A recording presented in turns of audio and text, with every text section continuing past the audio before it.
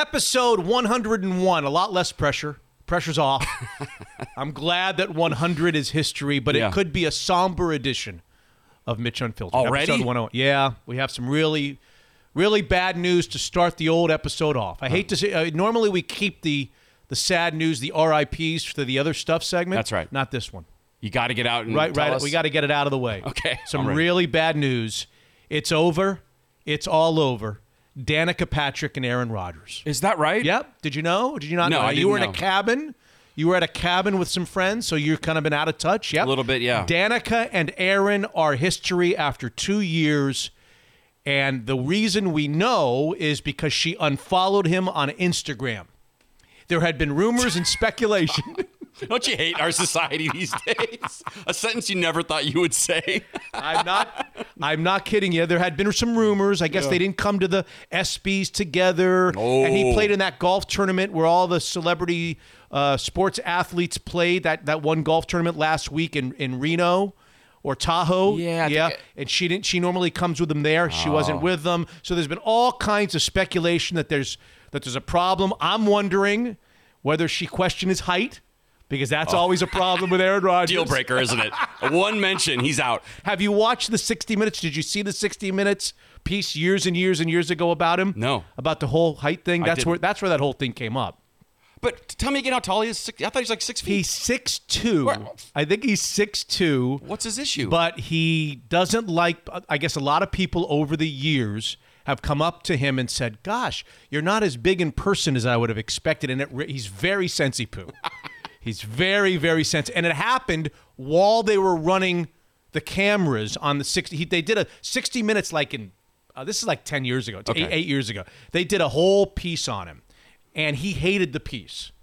He objected to the piece. But it aired anyway? I mean, Yeah, it was fine. It was nice. It was a really nice piece, though he didn't like it.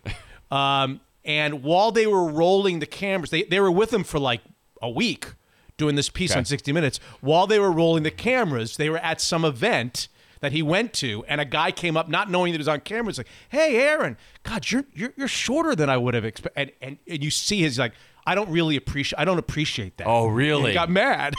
Wow. And they played that on the piece. Oh, he didn't like that image. Yeah. Now, has anyone ever said that about your nose when they meet you?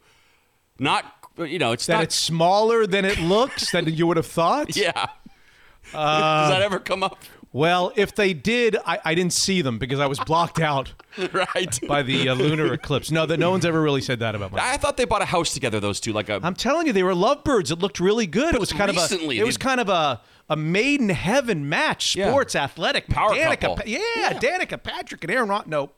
I thought they bought a house in Los Angeles. And the reason we know for sure is she unfollowed him on Instagram. That's amazing. What a weird time we're living in. This is episode 101 of Mitch Unfiltered, and there he is. You hear the voice of Hotshot Scott wearing a 43 hat that was delivered to you by your sister, right? That is correct, sir.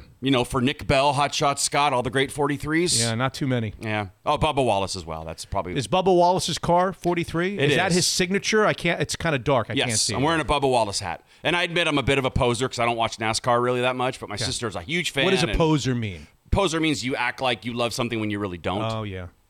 Really. So, like, if you're, I don't know. If you pretend like you love Star Wars just to fit in, but no, I don't really. pretend that I love. Yeah, Star you Wars. definitely don't. I'm not a poser. You're not a poser on anything. You make it very clear. When I'm you not don't a poser like on Star Wars. I don't know if I'm a poser on anything else. So yes, the Bubba Wallace hat. All right, Mitch Unfiltered is just about everywhere where podcasts are found: Apple Podcasts, Spotify, Google Podcasts.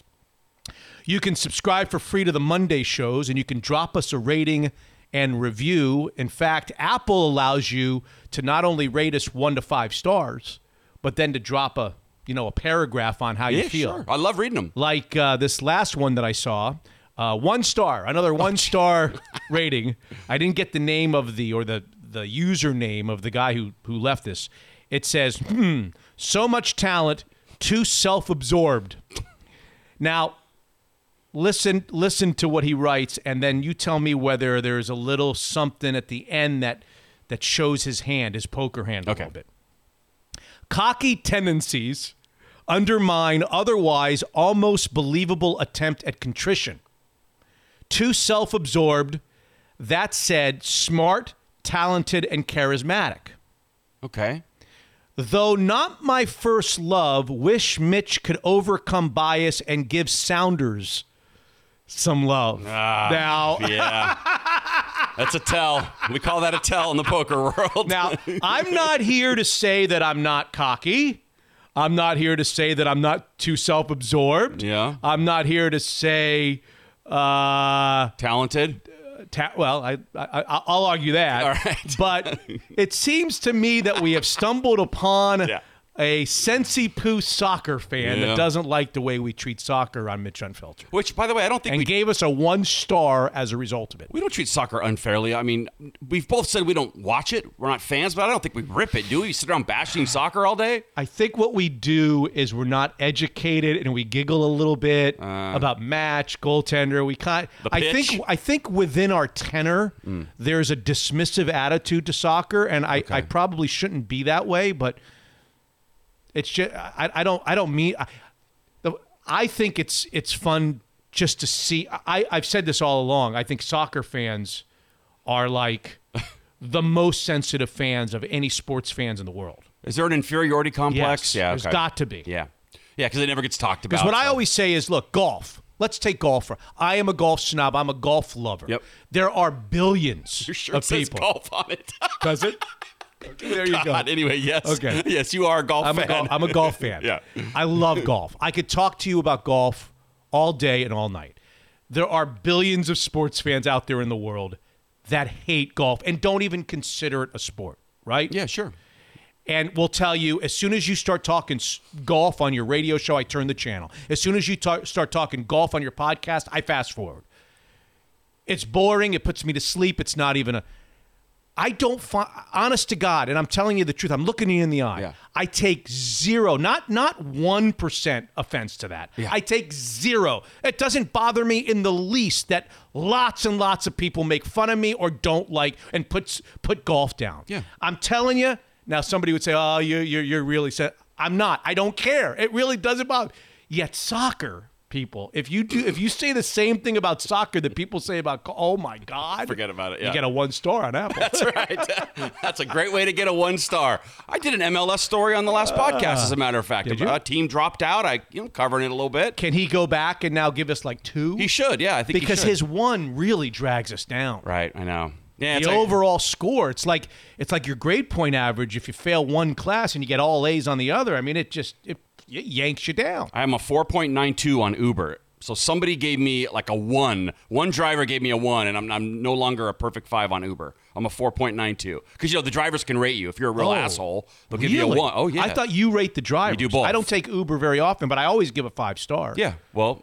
You should check your rating sometime. You can see what you are. Really? Yeah, I'm a 4.92. Has that always been the case, or is that something new? I think it's always been the case. People have been rating me as a passenger. Yes, they have. Okay, well, what do I don't think. What do I need to do to be a good passenger?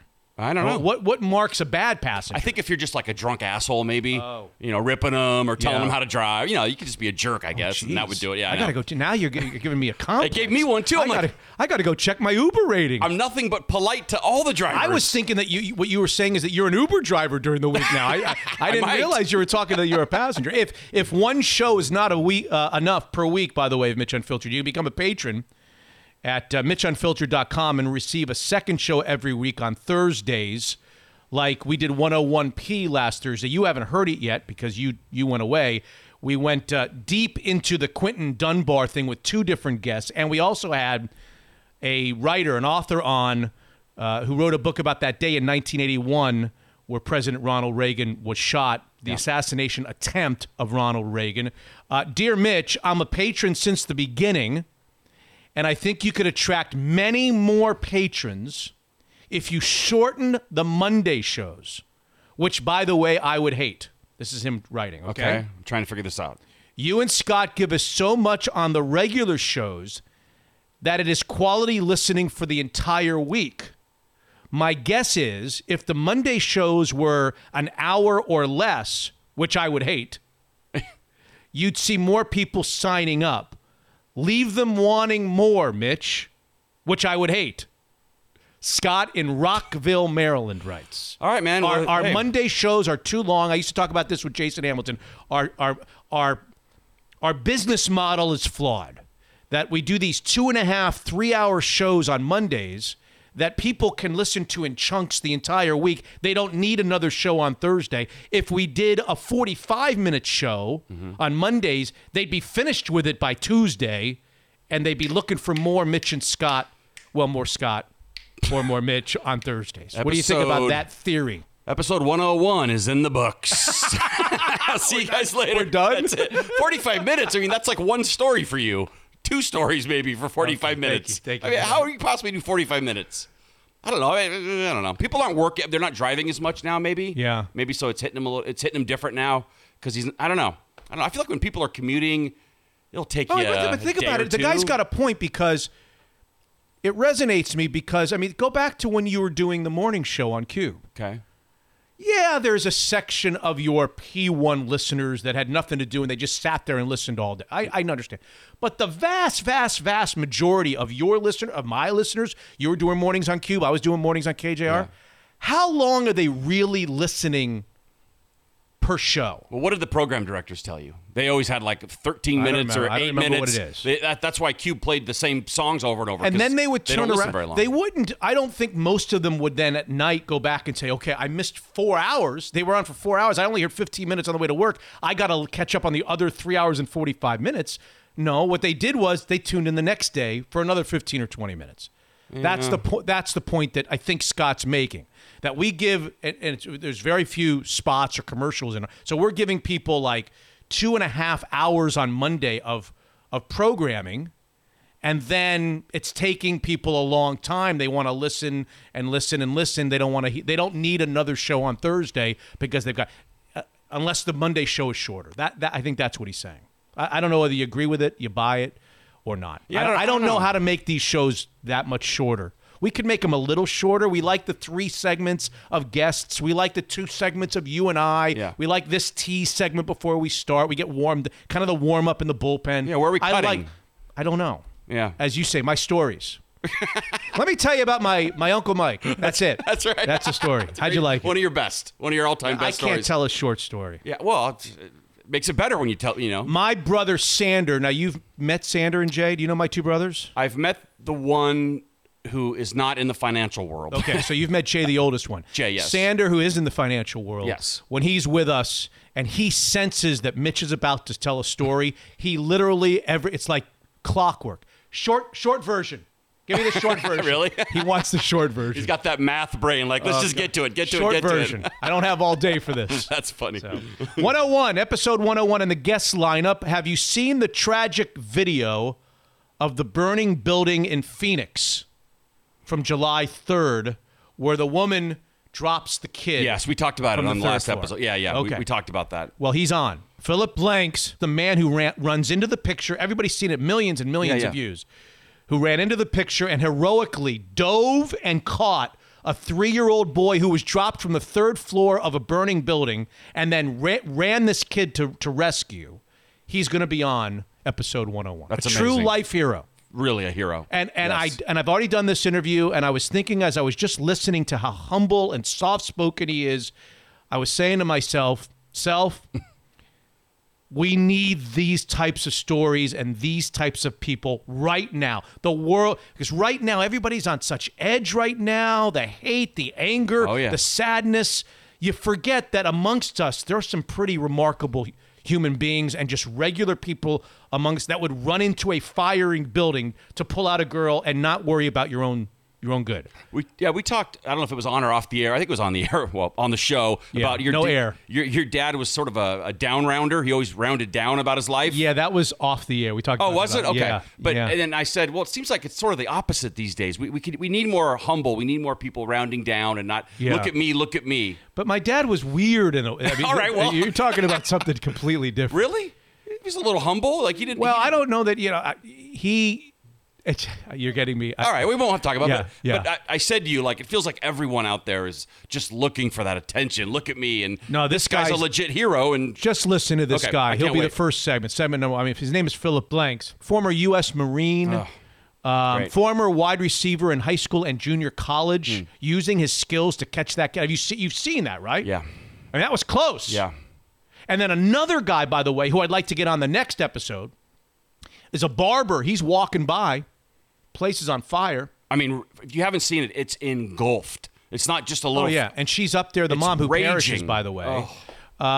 He's walking by, and after the guy that we're having on makes the catch of the boy that she literally drops down, she drops him down to somebody else, but that guy was not going to make the catch, and he just comes flying into the picture and somehow dives and catches this kid before he hits the ground. Then after that, this other guy who doesn't know Phillip, just another guy, just a barber going to work, hears that there's an 8-year-old daughter. That was a 3-year-old boy. An 8-year-old daughter also in there with her mom. He just goes right up into it. Yeah. I mean, and it's, as you say, it's engulfed in flames. This guy just literally doesn't know anybody. Hears that there's an 8-year-old, says, screw it, I'm going up there. And he goes right into the flames and pulls the 8-year-old daughter out, and she's going to be okay too. He couldn't get to the mother in time. There are people amongst us that are like that. Not everybody's bad. That's right. Yeah, you can get. Not everybody's bad. You can get sucked into Twitter and the fighting and all that. Yeah. But that's, what, 2%? We need guys like this. Yeah, those people exist out there, everybody. So former agent and CBSSports.com contract expert Joel Corry. We're going to cover a lot of ground, a lot of NFL ground. Antonio Brown, Jamal Adams, Jadeveon Clowney, Dak Prescott, Myles Garrett, Pat Mahomes, Yannick Ngakoue. If I've said that right. We are going to cover lots of ground with Joel Corry, all the NFL news that you need to know. And Corey Brock, the Athletics Mariners insider, believe it or not, the baseball season is about to begin. The 60-game dash that you've heard so much about is beginning this week. On Friday, the Seattle Mariners are in Houston to face the Astros to start the season. 60 games. Face the Astros. Face the Astros. All right, I'm going to be listening for that garbage can. If I hear one clang, I'm going down to Texas to stop that crap. Episode 101. And we don't go anywhere or do anything here on episode 101 without our partners, our sponsors like Zeke's Pizza. All 17 locations, Hot Shot now open, 50% maximum capacity inside and outside still. President Dan Black will be with us here on 101, and he'll remind you that you can have a lot more than pizza delivered to your door. Craft beer growlers.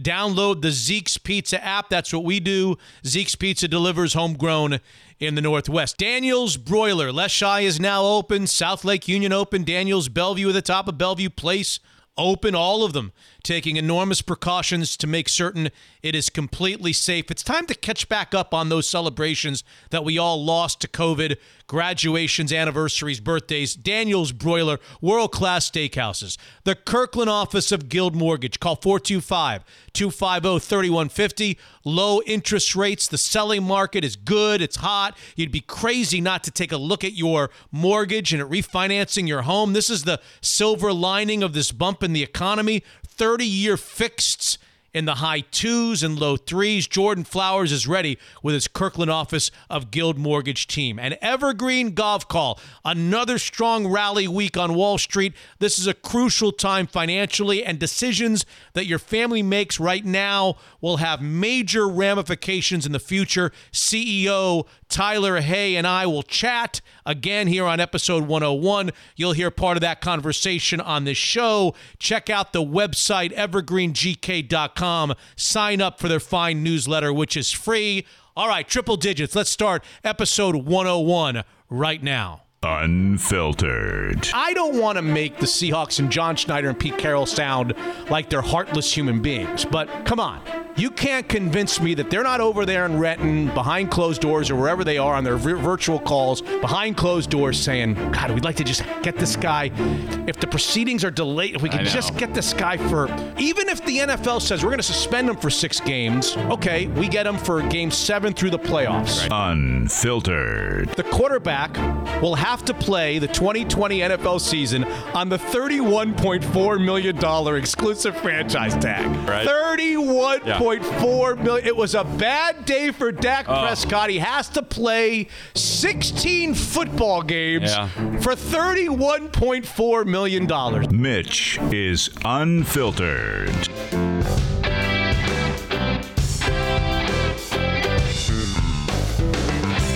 Here we go. Episode 101 is underway. My name is Mitch, and his name is Scott. What are you wearing? This is a Bohm's Candy shirt. Bohm's Candy in since Issaquah, 1942. Washington. That's right. My friend's parents own and it. a Bubba Wallace hat. Yep. Your hair has been cut. Oh, that was a whole thing. That was an anniversary gift that you gave to your wife, getting your hair cut. Yes. I'm a big Did you go spender. somewhere? Did somebody cut it for you at home, or how did it work? So the woman- I'm dying to go to a barbershop. Well, the woman that always cuts it said, text me when you get here. So I texted her. She said, you're welcome to come in. I get in. She goes, all right, now we both go wash our hands. It's like a whole thing. See, my wife and I talked about this, and I said, I really want to go to a barbershop. And she said, go to one. Let's find one where they take your temperature and they ask you questions like oh, I got to tell you, I went and got an antibody test. Oh, you by the way. did? Yeah. Bad news. Bummer. No antibodies. And so I was hoping. But anyway, Yeah. she thinks that I should, if I'm going to go to a barbershop, that I should find one that goes through all of these things before you walk in. The trouble is, I'm used to spending like $17, $16 on a haircut. Oh, well, yeah. I got a feeling that the places she's talking about that do all that, that's probably an expensive cut. And look at me. I mean, can I do something with the nose? Take a little off the left nostril.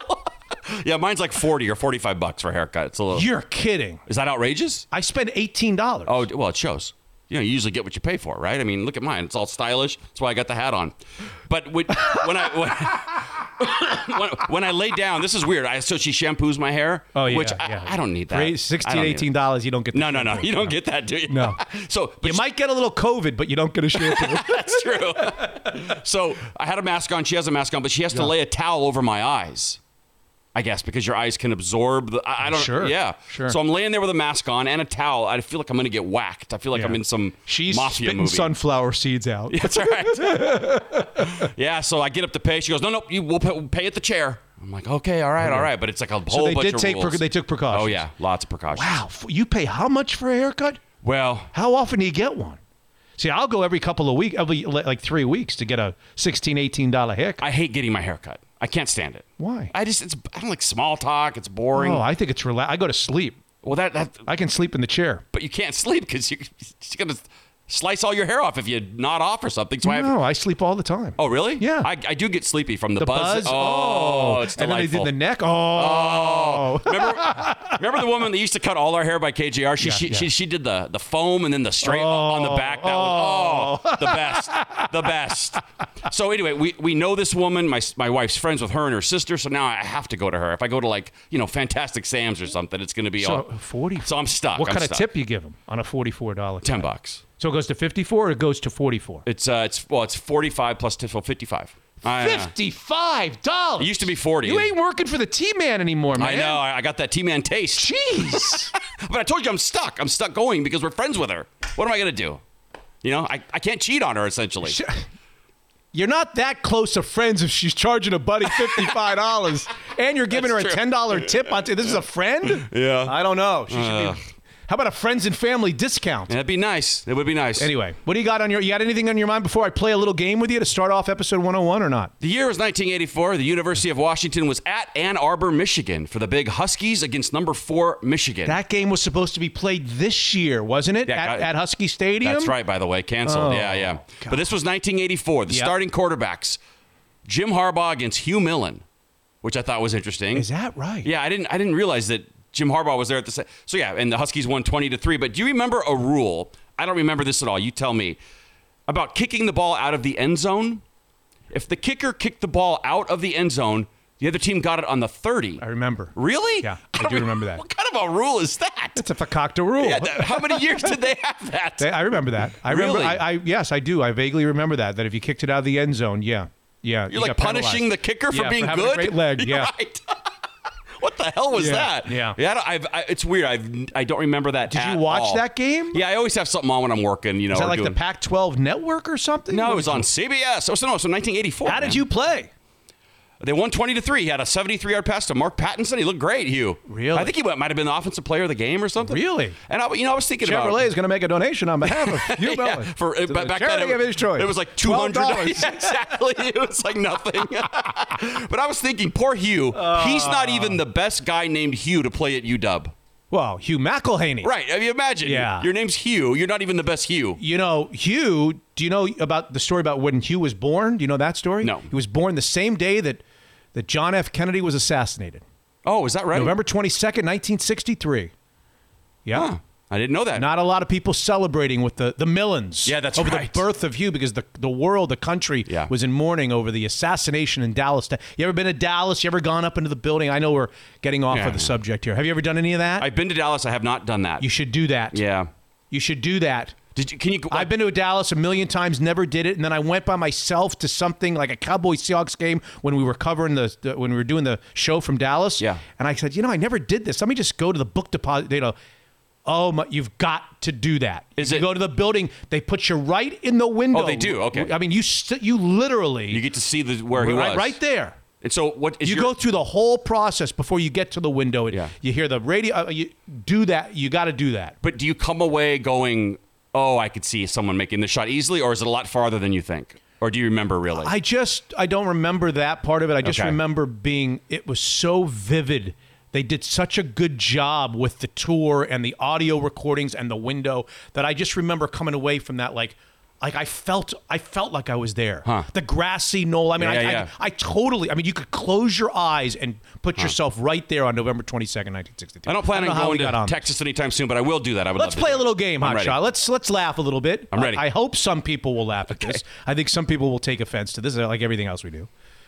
Let's play a little game that I like to call, made it up, how does the story end? How does the story end? How does the story end? I like it. Sounds fun, doesn't it? We learned long ago that the best game on the air on a show, it's all about the name. If the name's good, the game can suck. Yeah. This is a good name. I like it. How does the story end? Yeah, let's do it. I'm going to read you a little story of something that happened over the weekend, and you're going to tell me how the story ended. Okay. That's the rules of the game. All right, I'm ready. Do you need me to repeat those rules? It's only one. So. Okay. I'm good. Where's my bell, by the way? It's over by your Gatorade bottle. Oh, it's there hiding. You are. Yep. Okay. An anti-mask California woman. Politics already, Mr. Politics. No, it's not politics. Come on, we can all laugh at this. All right, go ahead. We all like a nice temper tantrum, don't we? Oh, love it. Doesn't everybody who's not actually involved in the temper tantrum like a nice... Isn't that like rubberneck viewing? You have to turn and watch that. There's a whole series on YouTube called Public Freakouts. Yeah. And you can just sit there and watch them all. They're great. This is what I would call a public freakout. Okay. Good. Actually, let's wait until the very end of our game, and after you know the answer, then you're going to tell me whether this would be defined as a public freakout, okay? An anti-mask California woman over the weekend was asked to leave a Verizon wireless store. Have you ever been to a Verizon wireless store? Have not. Oh, actually, I did a couple appearances there. Are you on, what mobile network are you on? I'm on T-Mobile. Okay, I'm on Verizon. I'm Mr. Local. I support local, and if you choose not to, that's your business. Go on. I'm trying to get a job there right now. I'm a shill. Hire them. Anybody in there listening? Oh, geez. Yeah, these Verizon wireless stores, and I think the Sprint stores before I switched over to Verizon, I don't trust any of these stores. So they're all kind of the same, the T-Mobile stores or Well, AT&T. you have the company stores, and then you have the non-official stores. Did you know that? No. Yeah, that's another segment. I could do 20 minutes on that. Okay. But we're not going to shorten the episodes if I do. But that's a real bugaboo of mine. If you go into a store, like one of those stores, the first thing you should ask is, are you guys a company store, or are you one of these kind of franchisees where they go on their own, And you don't want the franchisees. You want the company store. Will you turn around and walk out when they answer? I will turn around and walk out. Is that right? I will never do any business anymore. Okay. I've been taken advantage way too many times at the franchisee. They do their own thing. They walk to their own beat of the drum, whatever the expression is. I always ask, like, if you go to Bellevue Square here in Bellevue, Washington, for the people that are outside of where we are. There's a big Verizon store. Okay. It's a company store. I'm very comfortable in there. Gotcha. Okay. I go in there. I take a seat. Right. Oh yeah. I'll have a sandwich. Well, I don't go in there anymore. They run up and fan you and feed you I'm grapes. very comfortable. Got you. You go down the street to the Verizon wireless store that's owned by an individual. It's not the company, and they're doing their own thing. No. Okay, so the standards are a little totally lower. will take advantage of you. I didn't know that. Okay. Good to know. Now there's probably somebody, I probably offended somebody. Anyway, an anti-mask California woman was in a Verizon wireless store. Ask me whether it was a company store or whether it was a franchise store. I'm surprised you know, but which was it? A company store or a franchise store? Absolutely no idea. I was surprised. It was in Roseville, California. For all that. After she refused to wear a mask, she was asked to leave. Okay. A temper tantrum ensued. We love temper tantrums. Love them. At which time the woman blanked. Dun, dun, dun, dun, dun, dun, dun, dun. What did not blanked as in one word, but Yeah. But what did the woman do in the midst of her temper tantrum that forced them to call 911? Oh, jeez. Have police come to the Roseville Verizon Wireless store. They come to the store. They find her. They go to her car. She's got stolen merchandise from the Dick's store across the Dick's Sporting Goods store. Oh, God. What did the woman do to force them to call 911? Dun, dun, dun, dun, dun, dun, dun. I got the match game in. Yeah. Dun, dun, dun, dun, dun, dun, dun, dun, dun, dun. Fanny Flag. Dun, dun, dun, dun, dun, dun. Gene Rayburn with the little stick mic. Why that one? God.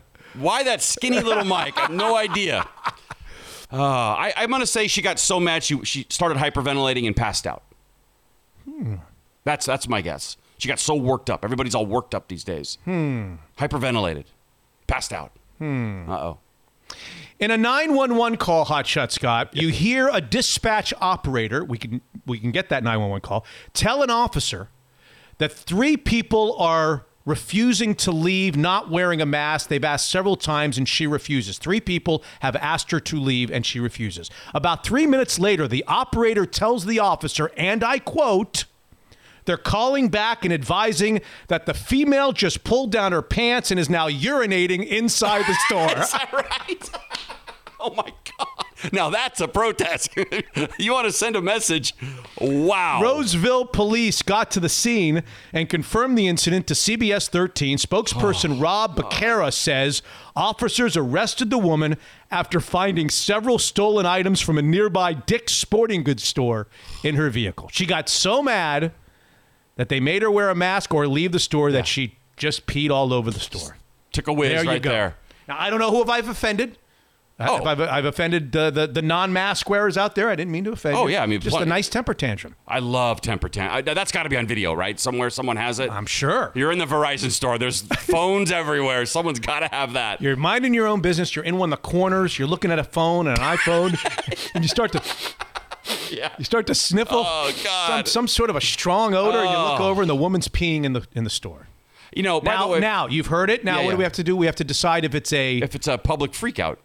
Would that constitute a public freakout? Yeah, I think it would. If you're gonna whiz in a store out of anger, I think that constitutes a public freakout. Oh gosh. Are people freaking out more and more these days, or has this always been going on and we're just have more access to it now, you think? Or are people more on edge? I think it's a combination of probably all the things. Yeah. First of all, social media and video and surveillance. Everyone has a camera. Everybody knows everybody's business. And second of all, I mean, look, I'm not giving excuses to the woman or whatever, but it's been a rough 6 months for a lot of people. Yep.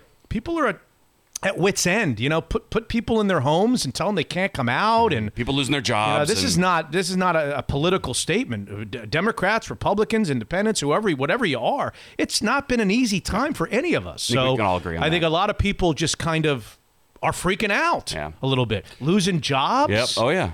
You know, can't afford your Verizon bill anymore. Who knows what she was in there for? She stole stuff from. Look at me. Like she's my aunt or something.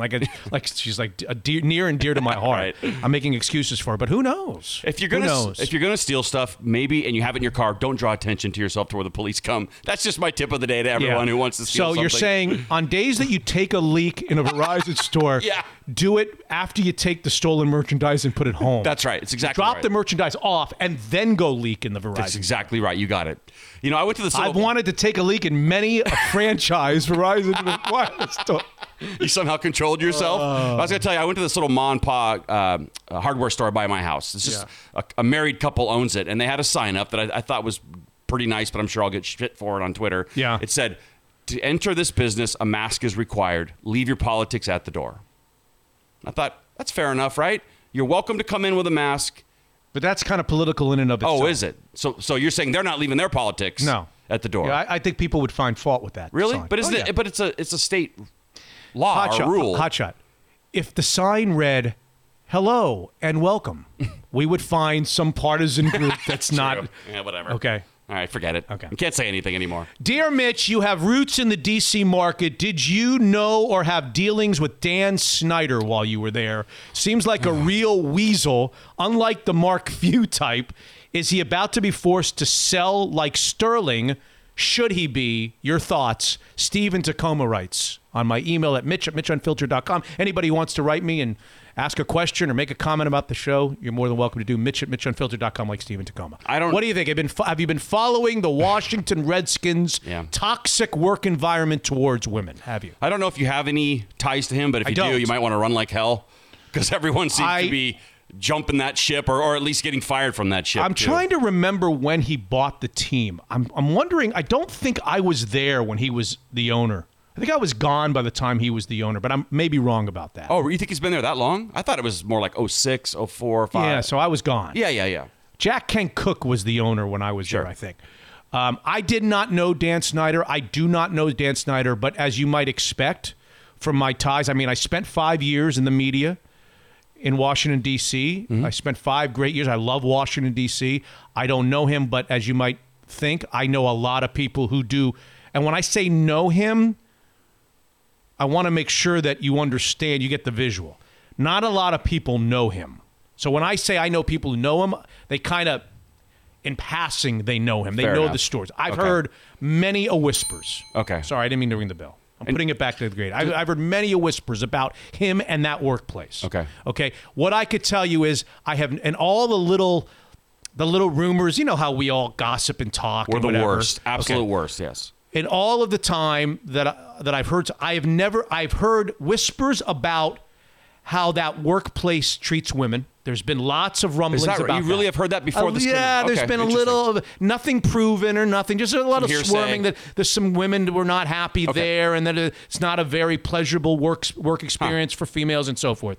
I have never heard anything about him specifically. Now, that doesn't mean he hasn't. Yeah.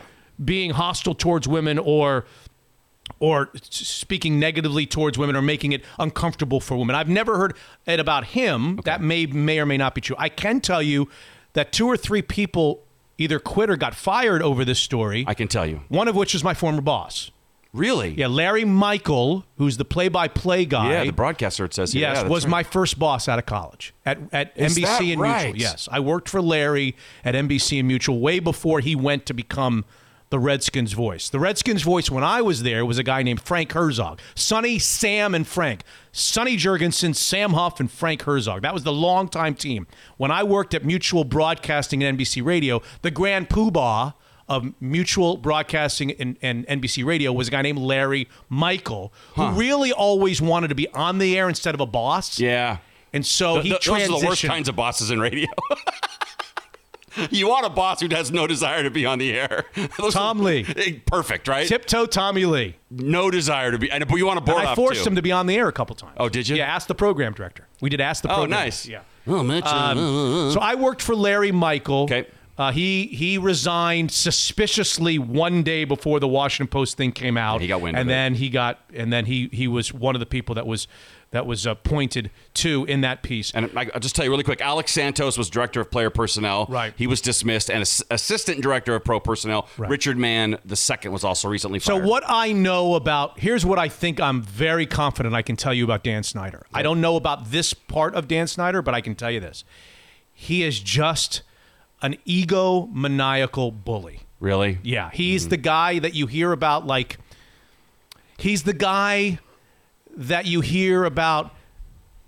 You're not allowed to look at him when he comes. You know, some employees have been told, do not look at Dan Snyder when he walks in, let alone approach him and say hello. Right. Okay. Yeah, that's not happening. He's like Napoleon. I don't know. He's kind of a smallish guy. He's on an absolute power trip. He has told, I know this for a fact, umpteen people that are older than him that either work for him or don't work for him at all, that just come in from the community and they meet him and they call him Dan. He will routinely tell them, my name is Mr. Snyder. Is that right? He will look at somebody 15 years his elder and say, you call me Mr. Snyder. This is the type of dude he is. So, not a pleasurable guy. Now, all of this other stuff I've heard some whispers about, but never. Now remember, this Washington Post, now going back to the question, will he be forced to sell? Should he be forced to sell? Have you pondered that at all when reading the Washington Post? Do you have an opinion on that? I mean, he has been forced to change the name of the team. Essentially, right? Essentially, Yeah, they've been in the headlines a lot the last couple of weeks. Not haven't they? They've kind of controlled the headlines. It's like Just when you think that the new name of the team was coming out, this comes out. Right. His life was complicated Right. enough. Right. Well, forced to sell is a tough one. It's so far it's an article. There's 15 women that have come out and accused them of some, and on the record, by the way. Yes, 13 that worked for them. Yeah. And I think 2 that were just media members in the community that were forced to cover the team in terrible situations. Correct. Yeah. He came out with, you want to call it an apology statement? Yeah. It was awful. It was pretty bad. I have it in front of me. Again, he's not listening to, he didn't listen to anybody smart. He didn't surround him with somebody smart because there was a very simple, a much more impactful way to go about that statement. It would have gone something like this. I'm appalled that we have failed as we have, and the responsibility and the buck lays at my feet. I am responsible, just as if I am responsible for changing the climate and the environment here. You have my apologies. All these women have my apologies, and you have my assurance that my next step will be to make this a workplace that everybody is proud of and everyone wants to be a Washington red tail or whatever it is. That would have been nice. That would have been the statement instead of the statement that he is. The statement that he made is typical Dan Snyder. He's not. He kind of distanced himself as the problem. He's the owner of the team. As Mark Cuban said this week, you know what? Accept it. Accept it. Accept the responsibility. Yeah. Accept the accountability and say, we blew it. We choked. It was awful. And I'm going to make I'm going to make sure it changes. That would be the most respectful way that he could have responded to all this, don't you think? He said, this story has strengthened my commitment to setting a new culture and standard for our team. So it took this for you to strengthen the culture and standard of the other. Yeah. I don't mind that. I don't mind that line just as long as it has that before that line is I'm sorry. Yeah, there's none of that. We messed up. I am so sorry to those women and all the other women that didn't come out. If those women were uncomfortable, all the other women who are not a part of the story, I apologize to everyone involved. We messed up, and it's on me as the owner. That should have been the first paragraph of the statement. And then all the stuff that you're reading now is fine. But hey, take responsibility and accountability and promise to clean it up. Now, will he be forced by the league to sell his stake in the team? I don't think there's any chance of that. Of him being forced to sell? Unless and until it comes out that there are episodes and examples of women who come out and say, Dan Snyder treated me like this. I think when you start comparing it to Donald Sterling of the Clippers and all the others before him, Jerry Richardson of the Panthers, remember Donald Sterling, there were like recordings of racist behavior and comments of him specifically. It wasn't just the environment of the Clippers, it was him. That's a good distinction. And I think that's the line that Dan Snyder, we don't know that Dan Snyder's crossed, but at this point, there's no reports that Dan Snyder is specifically individually involved in the mistreatment of women. I think that's the line that has to be jumped before there will be serious conversation of making him sell the team. Do you think at some point Dan Snyder's hoping that the 2020-21 season's canceled so he can just sort of let this blow over a little bit? No, I don't think so. He doesn't think like that? Well, the guy's in the headlines all the time. It's like you can't win. Well, remember, for him to get pushed out, he would be getting pushed out by whom? By the other owners. The other owners. Yeah. I think, and you're going to laugh at this, but after you laugh, come back to the microphone and consider it. Okay. I don't think the other owners want him out. Why? I think that there is a general conclusion amongst owners, including the most powerful owner in the NFL, that as long as Dan Snyder owns the Washington Redskins, they will never be good. Oh, gotcha. They will never be good. Okay? Jerry Jones loves it, right? I don't think Jerry Jones wants anybody other than Dan Snyder owning the Washington Redskins. That's hilarious. Because I think everybody thinks they will suck, and they have since the day he arrived that they will, because he is just absolutely a mess. Yeah. That organization a mess. And I don't think the most powerful owner, Jerry Jones, wants the Redskins to be good. So I think he will and everybody else will want Dan Snyder in there as the owner of the Redskins. They were good for a minute in 2012, right? When they drafted RG3, they went to the playoffs. They were here once. Weren't they here once? Yeah, that was like Todd Collins was the quarterback. I mean, they've. Yeah, that's right. I forgot. But it's been a disaster of a franchise at every step during his tenure. Yeah. And I think the New York Giants, the Philadelphia Eagles, and Jerry Jones's Dallas Cowboys are fine with that. That's funny. It's true. How many owners have been pushed out? You said Donald Sterling's the one I can remember, but you said another name, the Panthers owner? What was he pushed out for? Yeah, well, Jerry Richards, you got to go back to, I don't know that he was, I guess he was forced. David Tepper's now the owner of the Carolina Panthers, but there was some real bad behavior. Okay. There was some real bad behavior from Richards. And you go back and look at it. I don't want to cite because I don't have it in front of me. I'm just wondering how often that happens is why I'm asking. It doesn't happen often. Yeah, it doesn't feel like it does it? Yeah. Was Marge Schott forced out for her? Yeah, I'm sure. Okay. Anti-Semitic Yeah. Marge Schott with the dog. Remember the dog? Shotzi? Shotzi, yes.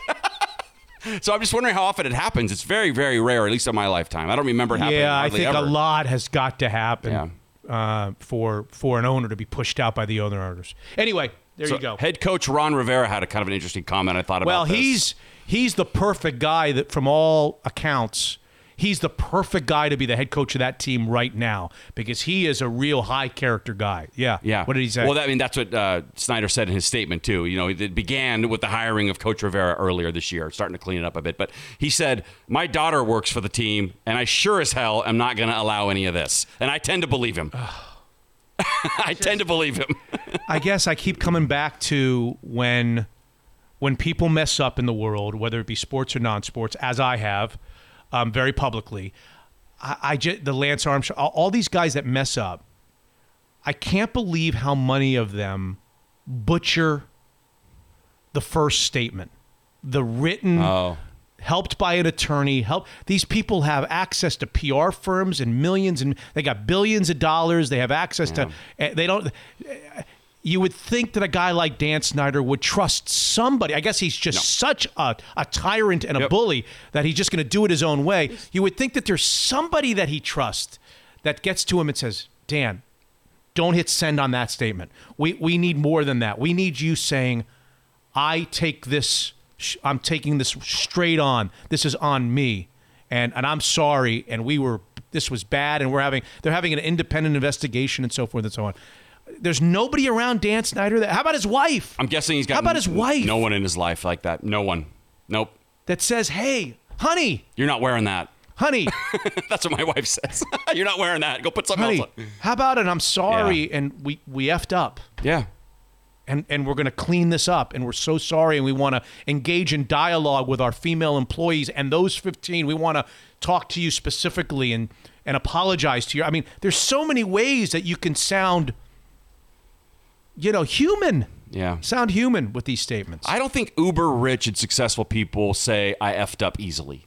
They like Fonzarelli. I was exactly. I mean, he was uber rich and successful, right? I don't know. In his own way. The toughest guy in Wisconsin. I don't know.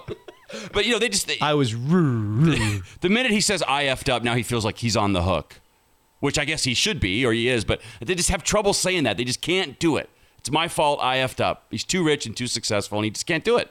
I know. I'm with you. He should have at least copped a little bit. I messed up. Yeah. We're fixing this. Not good to be Dan Snyder these days. 3 interviews. I'll tell you who it's good to be, and I want you to listen real closely to a humble Arizona man, former U.S. Marine Corps guy named Phillip Banks. He'll be interview number 1. Joe Corry with a lot of fun NFL stuff, including a lot of Seahawks, Jadeveon Clowney, Quentin Dunbar, Jamal Adams, trying to get him out of the Jets. We have Joe Corry on. And then if you are a baseball fan, it's about to begin. The Mariners will start in Houston on Friday. Corey Brock, who is a terrific writer for The Athletic, and he covers the Mariners day-to-day, no longer allowed to travel to away games. Oh, interesting. And you can't go down in the locker room to interview guys. So, oh, that's right. How's that going to go? The way it works, well, you'll hear him say the way it works is we go to Safeco. It's not Safeco anymore. T-Mobile. Yes, it is. It's not Verizon Wireless. No, it's not. They go to the ballpark. They sit up in the press box. They're separated by a lot of space between their other media people. Game happens. Yep. They write their pieces from their chairs, and then after the game to get their quotes, they put players and coaches on a Zoom call up to the press box, and that's the way they get their quotes for the story. And then for away games, I guess they sit at home, they watch them on TV, and then they do the same Zoom call from their living rooms to like Houston, where they put the coaches on and they put the players on that are involved. I wish that's the how way they do their story. When I was a 21-year-old intern going into the locker rooms, I wish that's the way we would have done it instead of having to ask Piniella questions. Wouldn't have been as fun, though. The smoke billowing up into my you face. You wanted it that way. Yeah, I was a little nervous at 21, a little but it was fun, nerve-wracking. though. But it was a fun nervousness, wasn't it? Yeah, I was Except fun. for Junior. We have Junior. I mean, he's off limits, Junior. You don't even look. By the way, speaking of people you can't look at and make eye contact with, there you go. That's one of them. 3 interviews, and then we got a lot on the other stuff. You got a lot. I got several. Oh, boy, do I. Other stuff. So, and I want to play you the audio. I got some audio for you. I'm ready. Yeah, some comedy. You want comedy? Who doesn't? Did you know that there's an NBA snitch line? A bubble snitch line hotline? No, I didn't. Yes. I can't wait. There's a bubble snitch hotline. I love it. In the NBA. Okay, time to catch up with Zeke's president, Dan Black, on the Zeke's Pizza Hotline. Dan, what's the latest with our favorite spot for Northwest-style pizza and great craft beer? Summer's in full swing, so what people are tuned into right now is our summer beer lineup, which is full of sunny day, easy drinkers, good for patios, good to throw crowlers and cans in your cooler. People are excited to be back on our patios and dining in a little bit. Tell us about that. Dining in and on the patios. We're still at 50% maximum capacity for each one, right? Which gives us quite a bit of seating between indoor and the patios. And a lot of our dining rooms are indoor or outdoor, so they've got a garage door or something. And so there's plenty of seating to be socially distanced and to feel like you're outdoors or to actually be outdoors. And so in terms of COVID, people want plenty of space, and anything that's indoor, outdoor, or just purely outdoor feels safe. We've, for the most part, got a lot of stuff in terms of seating that where people can come in and feel comfortable and safe and have a good time. What story do your numbers tell about the confidence of the Northwest to head back to restaurants, Dan? Yeah, people are dipping a toe in, so it's definitely not gangbusters. A lot of people just have got used to being pretty close to home. And frankly, a lot of people are out in the islands or summer places or the lake and outdoors and doing stuff. So summer for dine-in in general in Seattle can be hit and miss and slow at times. And that's definitely the case this summer. But there's also people that are doing it. And there's plenty of out people that are thankful to be around people again, and just sitting in a restaurant or a bar with other people is kind of a treat nowadays. And there's definitely plenty of people that are excited to do that. Obviously, delivery is such a huge part of Zeke's model. Assuming you are not as concerned with some of the spike in numbers, because we can all download the Zeke's Pizza app and we're a click away from a craft beer growler at our door. Correct. And it's been great to have dining rooms open again and have that business back. But takeout and delivery is still where the strength is. So that continues to be the strongest part of our business. And we continue to be excited about that. And we've been talking about beer for a long time. That continues to be the big theme, which is people are ordering a lot of pizza, people are ordering a lot of beer, and delivery and takeout is their preferred method for that for the most part. Dan Black, Zeke's Pizza president. Thank you, Dan. Thanks for being such a great partner of Mitch Unfiltered. Thanks, Mitch. Appreciate it. Zeke's Pizza, homegrown in the Northwest. Unfiltered.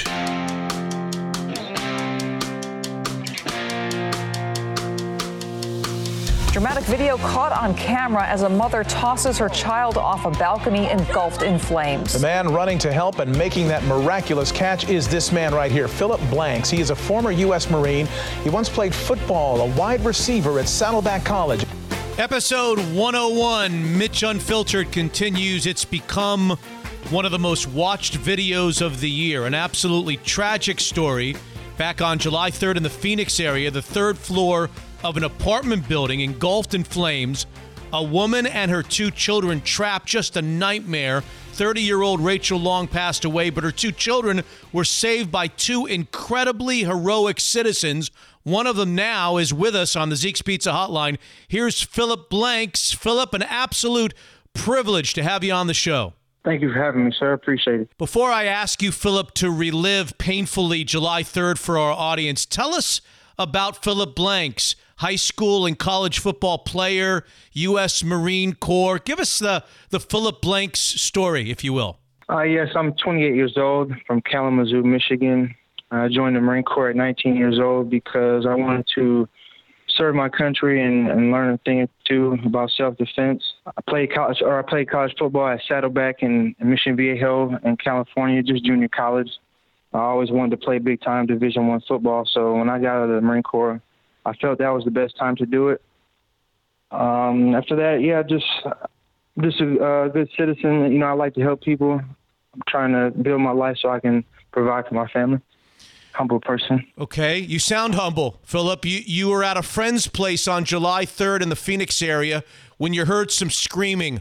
Walk through that with us, if you don't mind. So, yes, I was getting ready for a workout, and I heard a lot of commotion going on outside. And I looked outside, and I thought there was a fight going on at first, but everybody was just looking in a certain direction. And I thought that was pretty odd. And a few moments passed by, then somebody yells out, "There's a fire."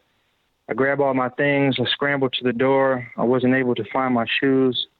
And at that point, I just ran outside barefoot. I ran down 3 flights of steps barefoot. And when I got down to the bottom of the steps, I looked to my right and seen that the apartment was engulfed in flames. And then that's when I run across the street and throw my things up by the dumpster. And when you see me run into the video, that's directly after that. And I heard people screaming to throw the kids down for Rachel to jump. And that just sprung into action. I didn't even think about it. It was just a reaction to help. The other man who you see in the video with me, it wasn't so much I didn't believe in him. I was just in the mode to help. So I just jumped into action. So this was not the building that you were in. This was a different building, right? You came down 3 floors of a different building, came out and looked across the way. That's when we see you kind of dart. Or is it the same building? No. Same building. I was right next door to the unit, right next door to the fire, and that was scary just because I started to feel the heat and the smoke was coming in.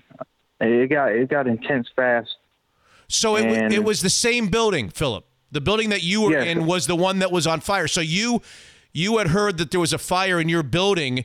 You ran downstairs to evacuate, and that's when you looked up at your building, the 3rd floor, and saw the flames that we see on the video and the woman with the child, right? Correct. Yes. When I was upstairs and somebody yelled fire, I was aware that it was the unit next door, and that's what had me in a little bit of a panic. I was in more panic at that moment than catching the boy. And everybody was yelling to the woman. She had the boy in her arms. Everybody was yelling to the woman to drop the boy. Now, this is 3 stories. And as you point out, there's another male that's there underneath that is going to try to catch the boy as well. That's when you kind of let your instincts take over. Is that right? Yes, sir. He was that man in the video that was attempting to catch the boy first. He was also a U.S. Marine. So I definitely need to give my respect to him for wanting to help and being there. But when I just ran in, it had, like I said, it had nothing to do with him. I was just confident in myself that I could help out in that situation. You dive, and the kid's name is Jameson. He arrives in your arms just as he's about to hit the ground, right? It's kind of fuzzy. It's hard to see from the video whether he hits the ground or not. Talk about the moment when you had this 3-year-old in your hands. So when I was running up, it was just straight tunnel vision. I didn't see anything but the patio. I didn't hear anything else. And when he got tossed down, he was spiraling in the air. And that's when I was just locked onto him. And his torso and his head fell directly into my arms. And his foot hit the ground a little bit, but he didn't get hurt on the fall. But his head landed perfectly in my elbow. Wow. And it was just a divine moment when we looked each other in the eye, because he knew what was going on. He knew that he just got saved. And when we looked at each other, it was just like this new slate for life. Like he just knew that he had a new start. And like I'll never forget that moment when we looked at each other in the eye when I caught him. It was just an unreal moment. Phillip, was he injured from the flames and the heat? Yes, he was burned and bleeding when I caught him, and we got that taken care of. We wrapped him up in a wet sheet when we put him down in a car and waited for EMTs. And he went to the hospital. Did he stay in the hospital? How long was he in the hospital? What can you tell us if you know anything about his condition now, Phillip? So he had around 15% burns, and he is still currently in the hospital, but he is expected to make a full recovery, as well as his sister. But his sister, she has 40% burns, and she'll be in there for a little while longer, but both are expected to make full recoveries. Let's talk about his sister for a second. As the little boy, 3 years old, is being tossed down, another heroic citizen is walking, I guess, on his way to the job, to a barber shop. Is that right? And he sees the flames, and he doesn't hesitate. He actually runs into the building, goes up 3 floors into the flames to try to rescue the mother and the daughter, right? What did he see? What do you know that he saw? Yes, from what he told me, is that he was on his way to the barbershop and he heard a lot of commotion going on, so he quickly drove around the corner to where the apartment was ablaze. And he got out of his car. He said he was about to start recording, but then he heard a lot of screaming going on, so it kicked in his mind to help. And he said that when he initially went up there, he didn't hear anybody screaming. And he said that he ran back downstairs to come around the front where we were at. But then as he was coming down the steps, he heard screams, and he turned around and went back inside where the fire was at. And he pulled out the 8-year-old daughter, and he was able to get out of that fire unhurt. Did he see the mother? I can't remember what he said as far as that. I think he did, but it was pretty gruesome in there. Yeah, I'm sure. You got a chance, the two of you, to meet up with the dad and maybe even other members of the family in the days after. What was that like, Phillip? It was very emotional, very emotional. A lot of tears. Just a lot of sad energy at first, but we got to know each other. We spoke, and at the end of the meeting, we became family. We're very close now. We're going to make sure that the kids have positive energy in their life and good people, and we will make this a positive outcome. So we're definitely family, and we're looking forward to moving along in a more positive direction at this point. Phillip, it's a couple of weeks now. How are you doing? Are you recovered? Are you still a little shaken from the incident? Are you over it? How would you say you're feeling? You know, I'm still sad about Rachel. She's the true hero. She did some heroic things and some brave things to save her children, and I still think about that. But as far as the event itself, I'm trying to move forward. You know, I definitely still think about that time, but that's just the best way to get over it, is just to try not to think about that traumatic experience. But as far as now, I'm trying to put that energy into more positive things. Like, I would like to use this platform to help out veterans. I just want to help out a lot of people with this platform now. So I'm getting myself in position to do that. And I'm always here for you and willing to help. All you got to do is say the word. You know, Phillip, you're going to be forever connected to Jamison. He will grow into a man. He will live a life because of you. I can't imagine what that must feel like in your heart. It feels great. I'm proud. I don't think that aspect has hit me just yet. Like I do think about that, but it hasn't gotten deep yet. You know, like it's still marinating. But I definitely feel proud, and I would love to be in both of their lives to make a positive impact. Wow. You know, as I sit here, Phillip, and I just listen, I imagine the same with everyone else in our audience. I'd like to believe that I would have done the exact same thing as you guys, but the truth is, none of us can be certain until we're faced with life-altering circumstances like that. I mean, running into a burning building, the courage in that, diving and catching that boy centimeters from the ground, immeasurable bravery and awe-inspiring. And you know, right now, with all that's going on in the world, so much hate, so much anger and sadness, you, D'Artagnan Alexander, and your stories are exactly what we need, a reminder of the good in people. So the best I can do is just say thank you. I appreciate that. Thank you. It was definitely God's work, God's timing. It wouldn't have been possible without Rachel's heroic acts.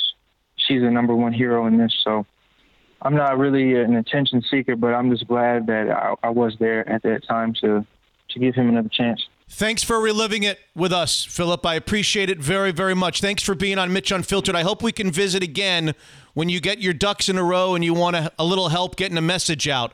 I'm here for you. Oh, yes. That'd be great. I would definitely love the help, and I will keep you updated on our relationship with the kids. They will be getting out of the hospital soon, and we'll be reuniting, so I'll keep you updated with that. Phillip, you're the best. Thank you, sir. Appreciate it. Yes, sir. Phillip Blanks on the Zeke's Pizza hotline. If you haven't seen the video, make sure you do. A true hero in the midst of an uncomfortable period in American history reminds us all that there are so many good, decent, and well-intentioned people all around us every day.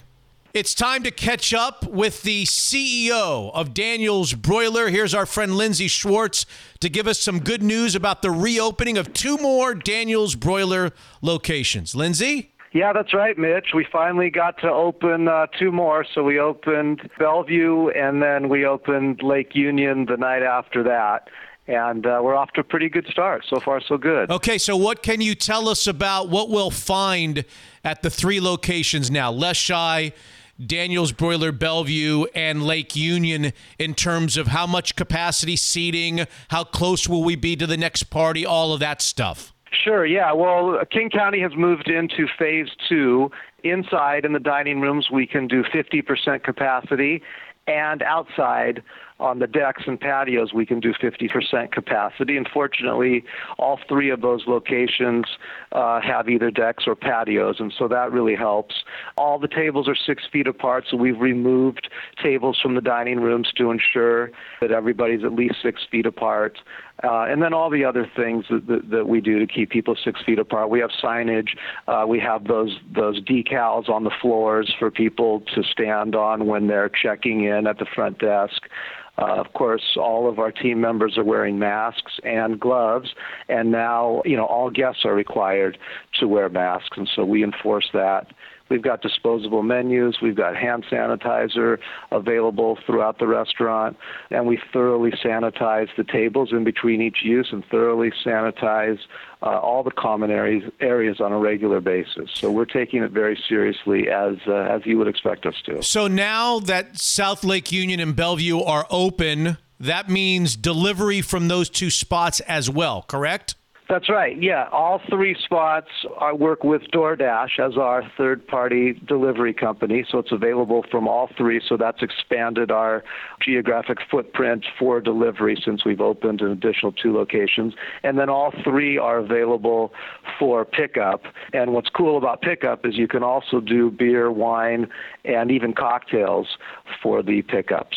40th year anniversary of Daniel's Broiler, part of the fabric, as I like to say, of the Pacific Northwest. And we're celebrating with $40 bottles of Veuve Clicquot. But is that only Leschi, or is that available at the other 2 locations that are now open as well? That's only at Leschi for now. That's the first restaurant. It's actually, that's the one that's celebrating the 40-year anniversary. And so we've got it limited to that for now. That may change at some point. But right now, if you want the $40 Veuve, you go get it at Leschi. I got to say that everybody's itching to go back to restaurants, and we've all missed a lot of special occasions, and there is no better place to celebrate your special occasion, whether it's a birthday or an anniversary, a graduation dinner. You've got to do it at Daniel's Broiler, now with 3 locations back open: South Lake Union, Leschi, and Bellevue Place. Daniel's Broiler, world-class steakhouses. Unfiltered.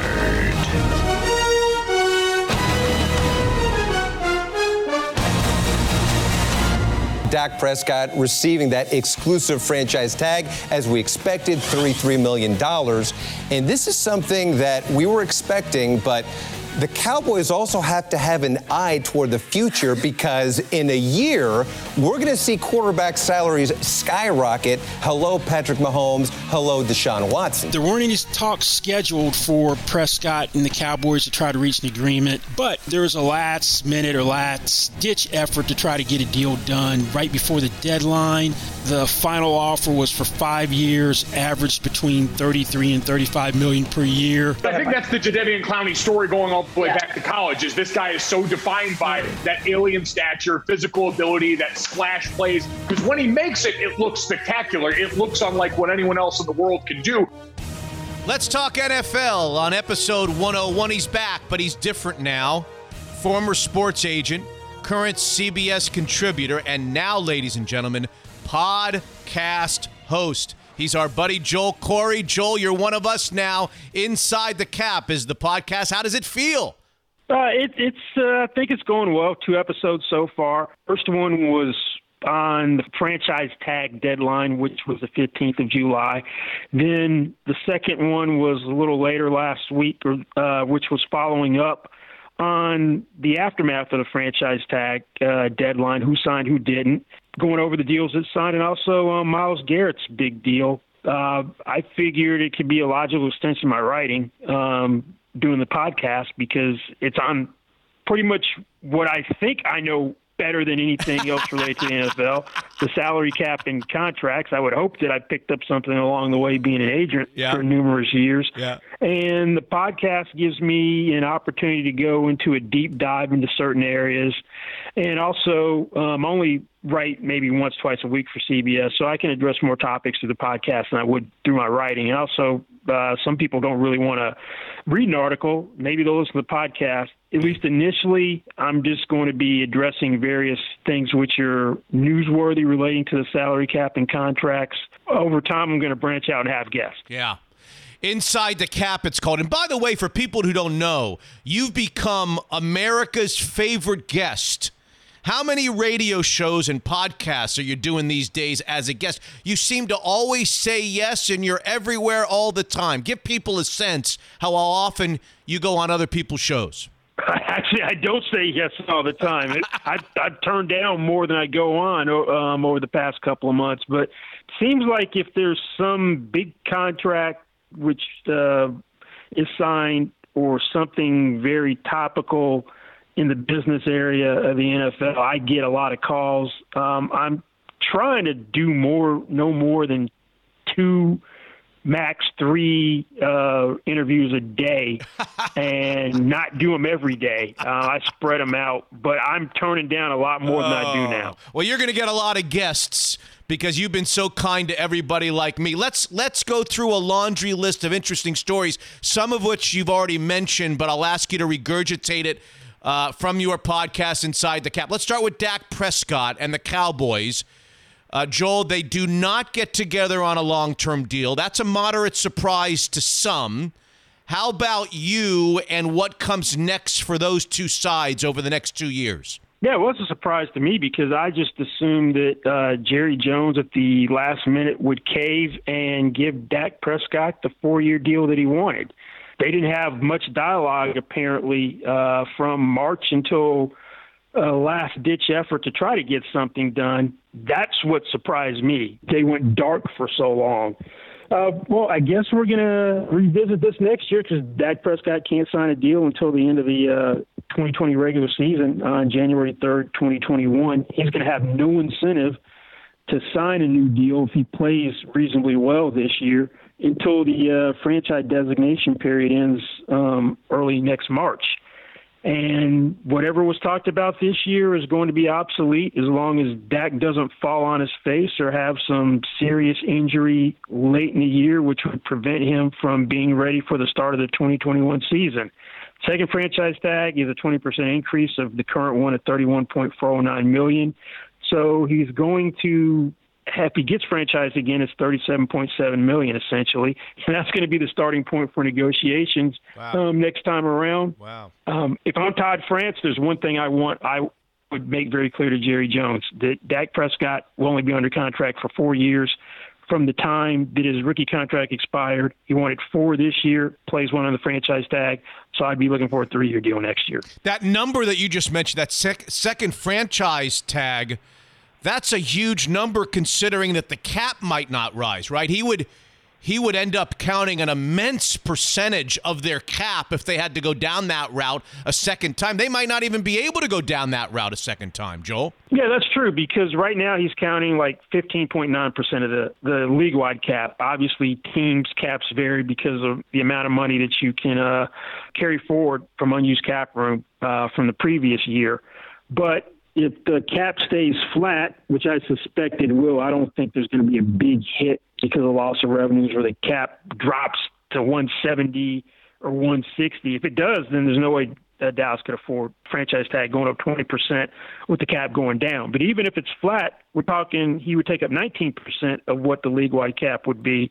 So that's going to put somewhat of a strain on Dallas's resources. But Dallas would have to restructure contracts, which they've previously done. They were notorious for doing it several years ago, but have reined that in a little. Ask guys to take pay cuts or cut players, and right now they've got about almost $180 million of cap commitments for the 2021 league year. So you do the math already right there. That you add 37.7 to practically 180. Something's got to give. Yeah. Joel Corry, terrific on these types of matters. The vast majority of these franchised guys, Joel, obviously didn't do an extension by the deadline. Do you see any of them getting dealt? You know, we're here in Seattle. The guy in Jacksonville, the pass rusher in Jacksonville, is an intriguing name for the Seahawks. What about him? Yannick Ngakoue. He's the one who will get dealt. He's made it very clear he doesn't want to play in Jacksonville. By all accounts, from what I'm hearing, he's not going to show up anytime soon. May not play the regular season. His franchise tag's almost $18 million. That's a lot of money to turn down. I know Le'Veon Bell did that a couple of years ago. Didn't play on a tag of about $14.5, but that's rarely done. It'd been 20 years prior to Bell doing it that someone had done it. Problem is Jacksonville was patient last year with Jalen Ramsey and got a king's ransom for him. They got a couple of first-round picks out of that. So they're going to be patient and try to get a team to meet their price. The thing is, he can't play. You can't sign to a long-term deal. The prohibition on signing a franchise player to a long-term deal extends to the team that trades for someone. So that July 15th deadline would apply to whatever team acquires Ngakoue.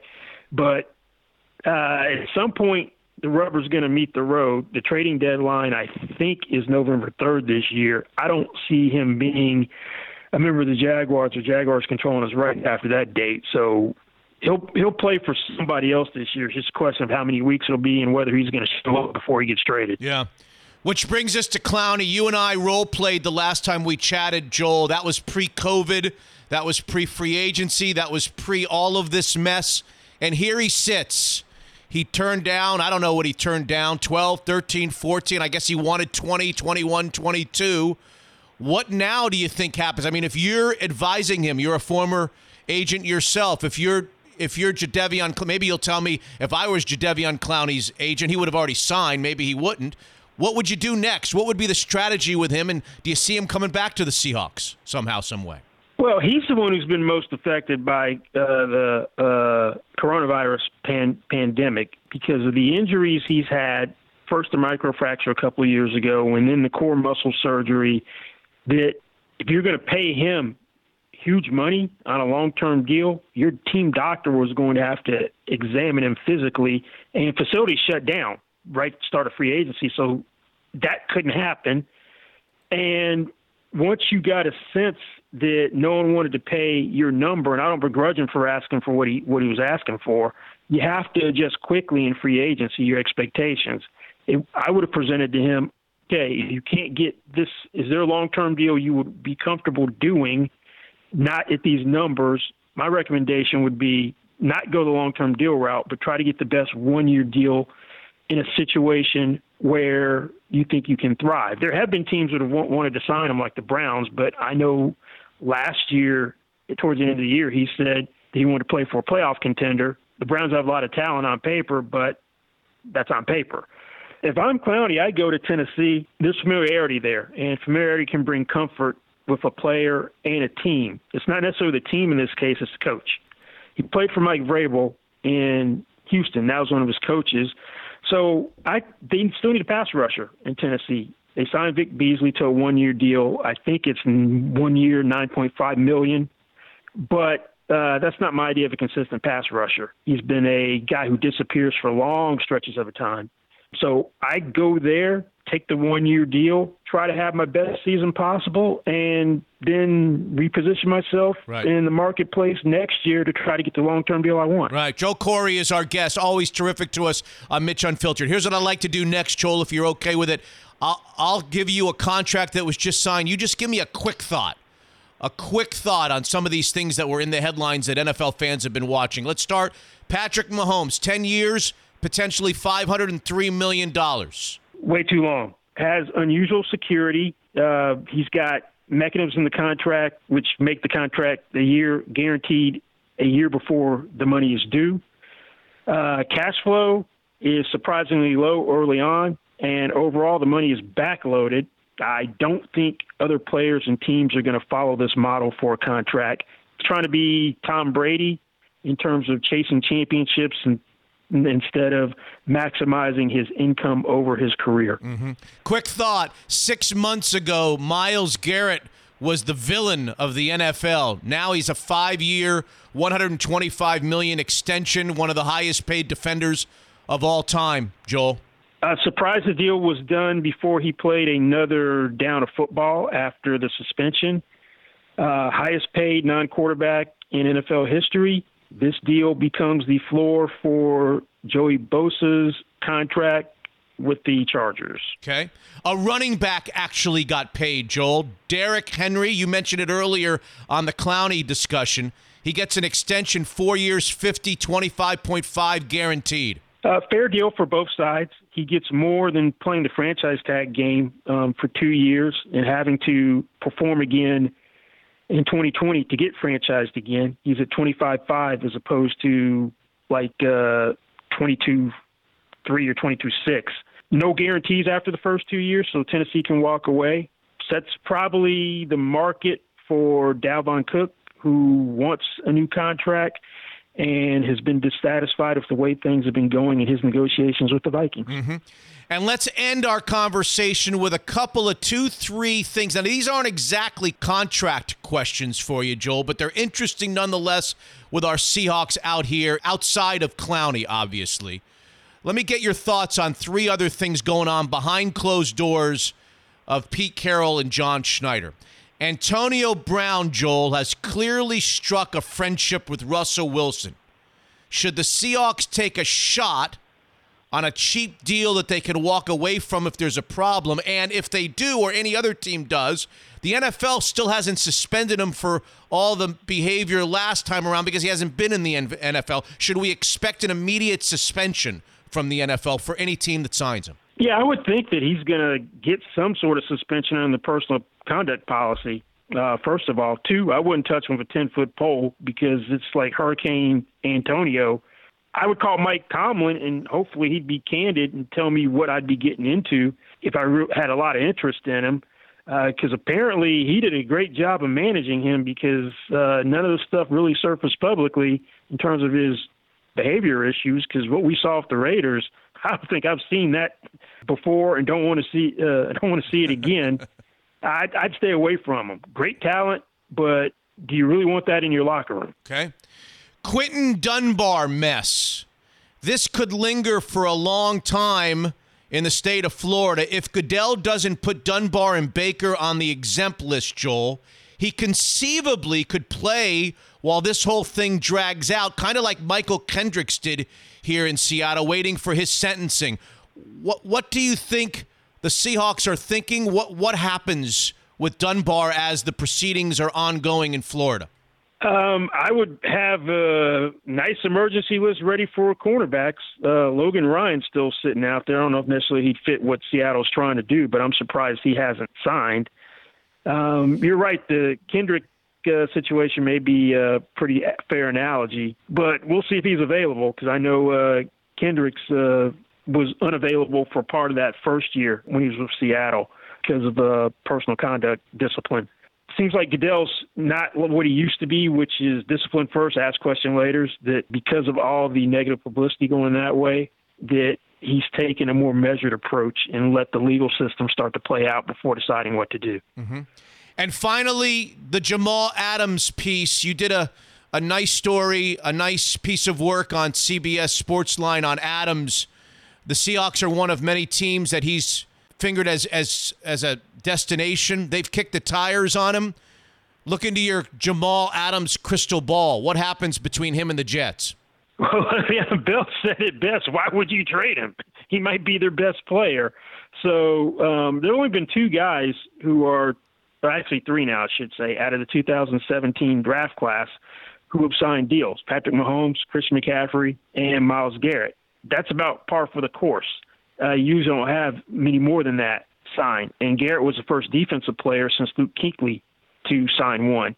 I don't think the Jets give him up unless they get an offer they can't refuse, kind of like the Texans with Laramie Tunsil. So if you want to give up a king's ransom, an arm and a leg, whatever you want to characterize it, for Jamal Adams, and then you're going to have to pay him and probably make him the highest paid safety in NFL history. And there have been rumblings he doesn't want to be paid like a safety. Getting to $15 million per year, he'd be the first one to ever do that. But if he's also thinking, I want top defensive player money, over $20 million per year, every team should pass on that because we haven't had a $17 million per year cornerback yet, and cornerbacks make more than safeties. He's Joel Corry. Read him on CBSSports.com. Follow him on Twitter. And now, ladies and gentlemen, you get a chance to hear from him more often, and not just on radio shows around the country. You get to hear him on his own podcast. It's called Inside the Cap, and it's available wherever podcasts are found. Always kind to us on Mitch Unfiltered. Joel, thank you so very much, and good luck with the podcast. We'll talk to you down the line. Sounds good. Thanks for having me. And there's our buddy Joel Corry, who wouldn't touch Antonio Brown, thinks Jadeveon Clowney should go sign with the Tennessee Titans. I'm still holding out a little bit of hope that John Schneider can figure out a way to get Clowney back with the Seahawks for another year. I always look forward to my conversations with Jordan Flowers, even the ones on the golf course. Jordan, what's going on with the Kirkland office at Guild Mortgage these days? It is busy times right now, Mitch. Everybody is fielding calls left and right, doing pre-approvals for buyers, lowering people's interest rates, helping people get cash for home improvement projects or paying off any debt. It is a busy time. People are setting records. Give us a sense of the real estate inventory, pending sales numbers. Can you tell us where we are in the midst of all this? Yeah, it's interesting what's going on right now. We weren't sure how it was going to play out with COVID coming in and what people would be doing with listings and selling their home and buying, but it really has not skipped a beat. There might have been a little slowdown in March, but every realtor I'm talking to is expecting kind of a second spring market, and we're already seeing that in action. Inventory is sitting at about 1.8 months, which basically means if no new inventory came on, there'd only be about a month and a half of homes that could be purchased. So you're seeing a lot of offers, very competitive situation, prices escalating. So if you are thinking about selling, actually, it would be a great time to connect with your realtor, or if you want to get connected with some of the top realtors in town, please call me and I can connect people with them. Doesn't hurt to find out what the property is worth right now and what you might be able to get for it if you've been thinking about selling and moving somewhere else. It's a great time. And Jordan, if I'm a buyer or if I'm looking at a refinance and I've got great credit, what numbers am I looking at this moment for a 30-year fixed? Yeah, again, all dependent upon down payment, credit scores, but we are looking in the high 2s and low 3s right now on a 30-year fixed. And if I want to learn more about any of the things that you just talked about, I can call you directly, right? Please call me directly. Somebody will answer in the office, or you can call my cell phone directly. Cell phone is 425-890-2957, and the office line is 425-250-3145. Perfect. That's Jordan Flowers in the Kirkland office of Guild Mortgage. Unfiltered.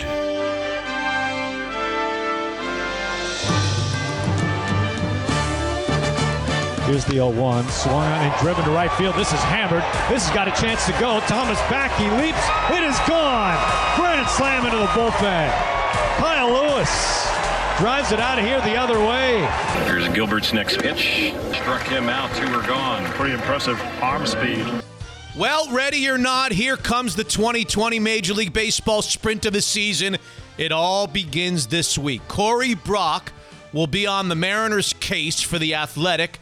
I'm a happy subscriber, and he's back with us here on episode 101 and the Zeke's Pizza Hotline. Hi, Corry. How are you and your family? Yeah, we're doing well, Mitch. I miss our talks about the Mariners. It seems like it's been forever. Well, it's great to have you back. Let's start with what it's going to be like for you and your world this year. A baseball beat guy during the 60-game season and the pandemic. What kind of anxiety do you guys have? And share with us what your world is going to look like this season. Yeah, I think flexibility is probably the best term to use. You know, we're not going to be traveling. I think most reporters are not going to be traveling this year, which, selfishly, I'm fine with that. I have a family. I have small children. I'm okay not going to these cities. And you have to remember, we don't have any access with the manager or players other than Zoom. So it's going to be a lot of home game coverage, watching games on TV, and then asking questions afterwards during our Zoom interviews with the manager and maybe grabbing a couple guys to talk about the game and other things. So it's going to be a challenge, especially at The Athletic, where we tend to focus more on storytelling more so than the transactional nature of the game and who won, who lost. But it's okay. You know, baseball is back. I still, Mitch, I'm not sure we're going to get all 60 games in. I'm a little leery of that, but it looks like we're going to start on time and they're going to give it a go. So walk me through what it will be like going to a home game for Corry Brock. You'll go up and sit in the press box like you would normally do. And then the game ends. You're writing your story. They put the manager and the players on some sort of a virtual Zoom conversation from you up in the press box to them down in the clubhouse. Is that right? That's exactly it. Then we just ask our questions and finish our stories and leave. But the press box experience, Mitch, is no longer, kind of a gab fest with your good friends up there. It's, social distancing. You need to wear a mask at all times. They will bring food in, but there's no ability to walk around the stadium. You're really confined to the press box. So, yeah, it's like I said, it's the new normal. I'm certainly going to miss the old way of doing business, and certainly, getting a chance to converse with people within the organization that now you have to go through a series of hoops to talk to somebody if you want to talk to someone privately. But again, this is small potatoes compared to what we're dealing with as a country, and at least we're able to get baseball back, and hopefully we can keep it back.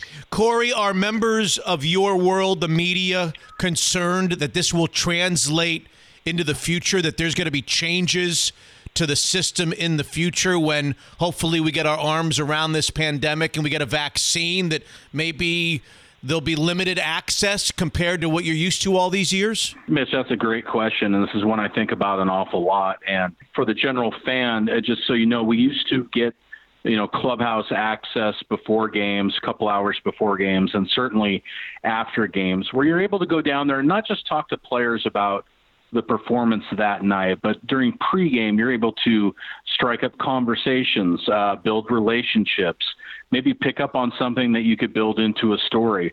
All that's gone now. This has all been replaced by Zoom calls because of the social distancing measures. So the fear is that maybe we won't get that access back again, and there could be, I don't want to say a battle on the horizon for that, but it's something the Baseball Writers Association of America is going to be watching very closely so that we haven't given up something that we can't get back in the future. Wow. Something to look forward to or not look forward to, as the case may be. So the M's and everyone else will have to get down to 30 to start the season. Are Jerry Dipoto and Scott Service picking the 30, Corry, that give them the best chance to win? Or are they peeking ahead to 2021 and beyond and might be making some long-term decisions at the cost of the short term? Yeah, I think you nailed it right there, Mitch. This is always going to be an evaluation season, regardless of what happened with the pandemic. They want to look at as many young players as they can to sort of make a decision moving forward if these guys are going to be pieces for the future with this team in 2021 and beyond, or maybe they're not going to be fits. And they certainly were looking forward to getting a sample size of greater than 60 games, but this is sort of the cards that we've been dealt here. So again, it'll be an evaluation period. They'll be looking at a lot of young guys and understanding that there's a lot of young prospects on the way, but we're going to see some really interesting young players this year. Justin Dunn, Justice Sheffield, and Evan White, the first baseman. It's going to be pretty exciting because I think these are the players that the Mariners feel that are going to help kind of move them to that next level beginning in 2021. But we have to see if they hold up. Let's begin right there because you mentioned Dunn and Sheffield. We'll start with the rotation, which is going to be a 6-man starting rotation. I think a lot of teams will go in that direction to protect their arms, but this is also a desire to see some of these younger pitchers that we've heard so much about all these years. Which way do you think Justice Sheffield is heading? Is he heading up or is he heading down? Yeah, I think he's trending upward. We saw some really good signs from him last year when he came back from the minor leagues. The slider's exceptional. He's added a 2-seam fastball that's been very good during this summer camp. And, they thought very highly of this guy, so much so that they traded James Paxton to get him and a couple other players. But they feel like this guy, a left-hander, could be a future cog to the rotation and a guy that you have club control over for several years here. So I think he's trending upward. The best pitching prospect in the organization is Logan Gilbert. I'm assuming you're going to tell us we won't see him this year. We're not going to start the arbitration clock on him, but it might be a good bet that he would be in the rotation to start 2021, correct? Yes. I think, Mitch, if we had a 7-man rotation and we weren't dealing with the financial parameters there of starting his ARB clock early, you would see him this year. And actually, you know what? If we had played 162 games, I think there was going to be an opportunity for him to come up because, he maybe could have gotten 10, 12 starts. But at this point, why bother? Just let him mature with the rest of the prospects down in Tacoma where they'll be working out. But I will say, Mitch, he pitched on Saturday night, and he looked really good. He's looked good every time out. 4 quality pitches, kind of a fearless approach. He's a big-time competitor. He studies hitters. I think he's going to be really good. This is a guy they drafted in the first round of 2018, and he's coming fast. So I think he's part of the rotation in April of 2021. Define really good. Let me put you on the spot. Are we talking ace good? Are we talking 2 or 3 starter good in the rotation? How good are we talking about? Yeah, probably 2 or 3 starter, because I will say this, we talk a lot about number 1 starting pitchers, and there's not 30 number 1 starting pitchers in baseball. It's a pretty small elite group, but I think he probably pegs as a number 2, number 3 starter, which, you add up enough of those in your rotation, you're going to be just fine. So then again, the sky's sort of the limit for him. I wouldn't, put him in a box just yet from a projection standpoint, but I think, he's probably in this Mariners rotation eventually going to be a 2 or a 3, maybe leaning toward a 2. Corey, if Jerry and Scott had their way, 2021 opening day, if everything goes perfect, Gonzalez, Sheffield, Gilbert, Kikuchi, Dunn, something like that as the starting 5 in 2021? Yeah, I think that sounds right. And, I'm still not quite sure what to make of Yusei Kikuchi. Kendall Graveman's looked really good this training camp. And, they all hold a club option on him for next year. So maybe there's a possibility he works his way into the equation too. And there's an out somewhere with Kikuchi. I'd have to look it up, but it's a pivotal year for him because we've seen him very good. Remember, he threw that shutout in Toronto last summer, but there's other times when he's struggling, out there in the second, third inning. So I think he needs to take a step forward. No Jared Kelenic this year, no Julio Rodriguez this year. Same story as the Logan Gilbert story. Well, in Rodriguez's case, he's too young. He's not ready. But Kelenic, we don't want to start the meter. We don't want to start the taxi meter running too soon. No, because, that could end up costing you a lot of money down the road. And again, no matter how good this kid's look, he hit a couple home runs a week or so ago in an inter-squad game, and that's great. But, he just turned 21 last week, and, he's probably not quite there.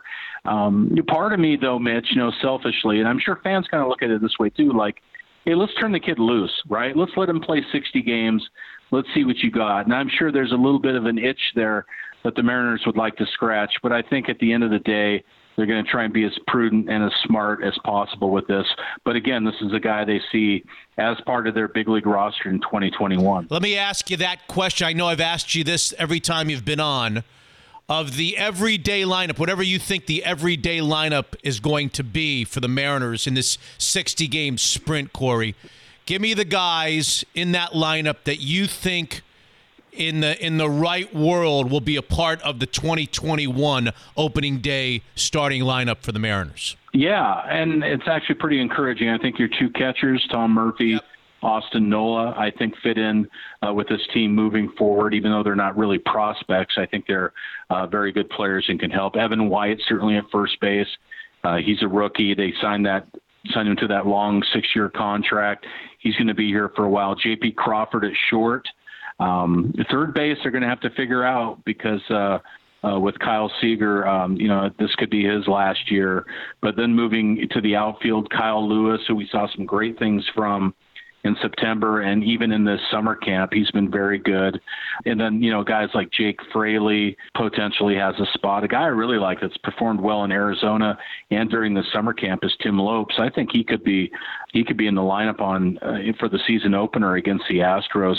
You could move him around. He has some flexibility. So there are some potential future cogs that could be here for a long time. They're just going to have to show that they're completely ready to make that jump and show that they could be productive, even if it's over the course of a 60-game season. Did I read the words Rookie of the Year candidate in one of the recent Corey Brock athletic pieces as it pertains to Kyle Lewis?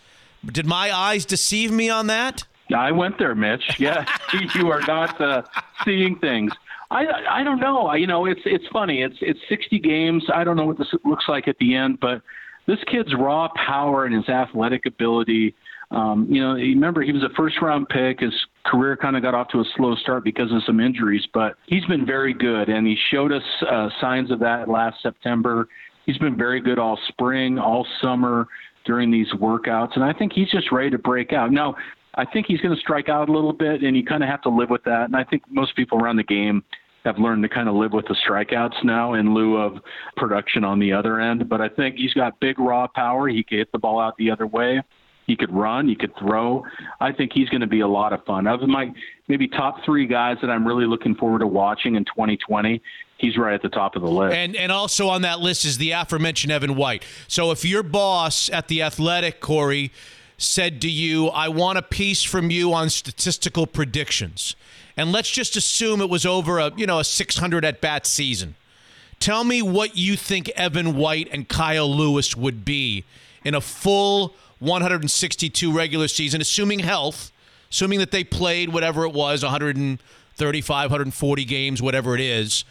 What do you think these guys are at the plate? Yeah, okay, I'll start with Lewis. Over a full season, let's say, I would say maybe 255, 23 homers, 70 RBIs. Like a number 6 hitter in the somewhere like that in a good lineup. He'd be a 6 hitter in a good lineup. Yeah, I'd slide him down so maybe he gets some better pitches to hit. But in a good lineup, you'd hit him a little bit lower. Yeah. Okay. White, I like White a lot. I would say 270, 18, and 65. With the power emerging, I think he's just beginning to tap into some of this launch angle stuff. Physically, he's a much different player now than he was when they drafted him a couple years ago. I think we're going to see some great things from Evan White. We've talked about his Gold Glove caliber defense for so long, but I tell you what, his bat is really catching up, and I think people are going to see that. It feels like they've got some good young pieces offensively and in the lineup, but that the health of the organization right now is on the mound. And if I've got that right, is Jerry going to start wheeling and dealing during the offseason and maybe willing to part with some of the young arms so that they can bring back kind of an all-star caliber, middle of the lineup hitter for the Mariners, or does that depend on what we see over 60 games this year? You're absolutely right. And I've told people this all along, regardless of 60 or 162, that the Mariners are going to know exactly what they are and what they can be on October 1st, because by then you're going to be able to draw some sort of conclusions on these young players and what they're going to be able to give you. And it will provide you a path for the offseason in terms of what you need to do to augment that roster. So let's say pie in the sky completely here, Mitch, right? All these guys hit. I'm talking about Evan White. I'm talking about Kyle Lewis. Yeah. The young pitchers look really good. And you arrive at the end of the season on October 1st. You probably haven't made the playoffs, but you've done enough good things to lead you to believe that in 2021 you could really make a run at this thing. By then you should be able to decide, okay, we need to go out and get X or X. So we need to go get another starting pitcher. We need to go get another bat. And then you look at your minor league inventory and say, hey, we've done a really good job of adding pieces here, pieces that other teams are going to like. Accumulating all these prospects is great. And inevitably, you want to bring the best ones to the big leagues and provide some organizational depth. But, there's a small fraction of those guys that are going to end up elsewhere that you could use as commodities to gain some bigger pieces.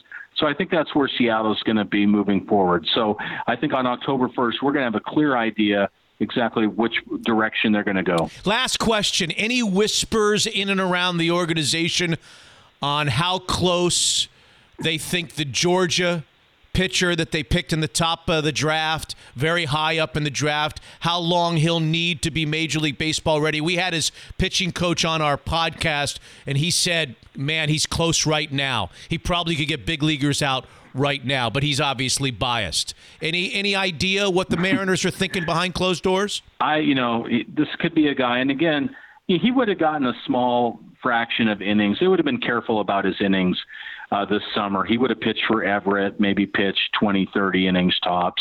To answer your question, I think maybe 2 years in the minor leagues. Okay. And he's going to develop his own. He's going to tell you when he's ready based on the results and based on his stuff. But, I see no reason why that in 2022 the Mariners couldn't be looking at him in some capacity in their rotation. All right, your 6-year-old twins look up and they say, Dad, over under 25 out of 60 for the Mariners this year. 25 and 35, assuming they get all 60 in. I know that you have reservations about that. Over or under 25 wins for the Mariners out of 60? Yeah, I'm gonna say under, and maybe slightly under. It may be 23, 24, but yeah, I think they're going to finish under that mark. Okay. Corey Brock, you got to read him on Twitter. You got to read him in The Athletic. I do. You can follow him on Twitter. I think it's Corry Brock, CoreyBrock on Twitter. He's always kind to us here on Mitch Unfiltered. It's great to visit with you, and thanks for doing it again. We'll reach out down the line. Let's see how this thing goes, these 60 games. Thank you, Corey. Yeah, thanks again, Mitch. So the Major League Baseball season is here. Unlike anything we've ever seen before, most experts agree that if an inferior club was ever going to make an unexpected run, this would be the season, although Corey Brock of The Athletic saying there that the Mariners are viewing this 60-game stretch as kind of a tryout of sorts to set themselves up for 2021 and beyond. So let's catch up with my guy, the CEO of Evergreen Golf Call. Tyler Hay is with us. Tyler, thanks for being back. Are you guys slowly back to normal now and returning to the offices? It's been kind of an interesting time for everybody, I'm sure. But for Evergreen, it's been challenging to both manage dealing with your home life, your family life, your work life. But one silver line that's come out of this is the use of technology for us. We've been pushing our clients and begging them to do virtual meetings for years, and there's been kind of a pushback. No, I'll come in the office. I'd like to see you guys. And so in some ways, this has actually advanced our ability to communicate in a little bit more efficient way for clients. So no, I guess that's a silver lining if I could find one. It's really a confusing financial time, Tyler, for so many. What kinds of questions are your team being asked by your clients and those of us without managers? What should we be asking ourselves? The thing that we probably get asked the most is, how do we play this COVID world? Should we be buying airlines? Should we be buying hotels? Should we be buying casino stocks, the ones that have been battered? And I think there's a lot of people that are looking for opportunity because it's obviously presented itself through volatility in the markets. On the flip side, you have other clients saying, how do I avoid things like airlines? How do I avoid things like hotels? How do I avoid stuff that's going to be negatively impacted by COVID-19? And I think probably the hardest thing is the answer is, I don't know, right? I mean, if something was to come out, a vaccine, a therapeutic, you'd want to invest one way. If it doesn't come out for years, you'd want to invest another. And so I think that being diversified and also being nimble is probably the best tool investors could be using. Which brings us to your newsletter. I saw just this morning a likes and dislikes piece on your website. Tell everybody about this free newsletter that's available on a weekly basis and its origin. Sure. So we write it every Friday, and so 52 times a year, and it's really effective for two things. One, if you're having trouble sleeping and you want some heavy financial literature to read, it can really be a great sleep aid.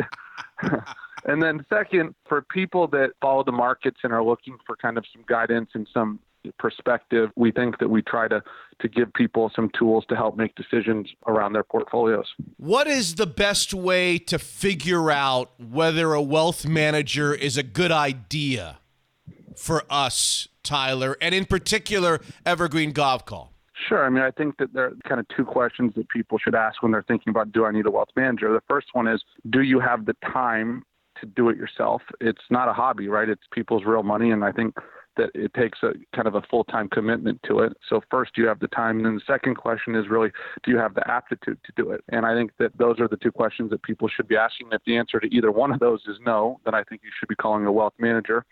And when you're calling a wealth manager or someone to help you out, I think probably one of the questions that people should be asking is, how have you done in up markets? How have you done in down markets? I think that there's a tendency for someone to say, hey, show me your performance. And, you thought about somebody who's managing money the last 10 years pre-COVID-19, everybody looked pretty good. So I think trying to evaluate somebody and how they've done through kind of what we call a full market cycle is probably the best way to do it. And the first step for you guys is to go to evergreengk.com and fill out the client compatibility survey. Is that right? Exactly. That helps us figure out what type of investor they are and if they're suited for kind of wealth management. I mean, I think that, we're pretty honest with people and have said to people, you're not really a candidate. Either you have, like we said, the skill to do it yourself or something like that. So we really try to find clients that are good fits. Tyler Hay, the CEO of Evergreen Golf Call, a premier wealth manager in the Northwest. Unfiltered.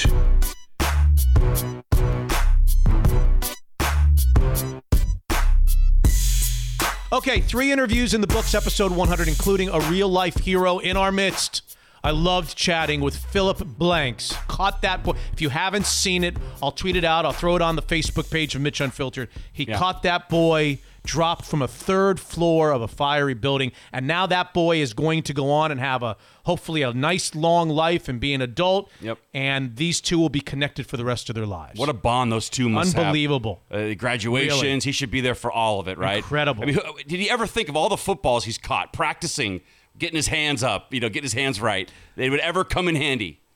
According to him, the boy was literally on his way down. He was cartwheeling. Yeah. Wow. Yeah. Good for him. Yeah. All right. Other stuff. I'll start. I'll get the bell ready. Let's do it. A little email. Hey, Mitch, enjoyed episode 100. Good. And all the rest of your episodes. The Antonio Brown thing is a no-brainer for the Seahawks. Sign him to a small deal with very little money guaranteed. If he's a shithead, cut him.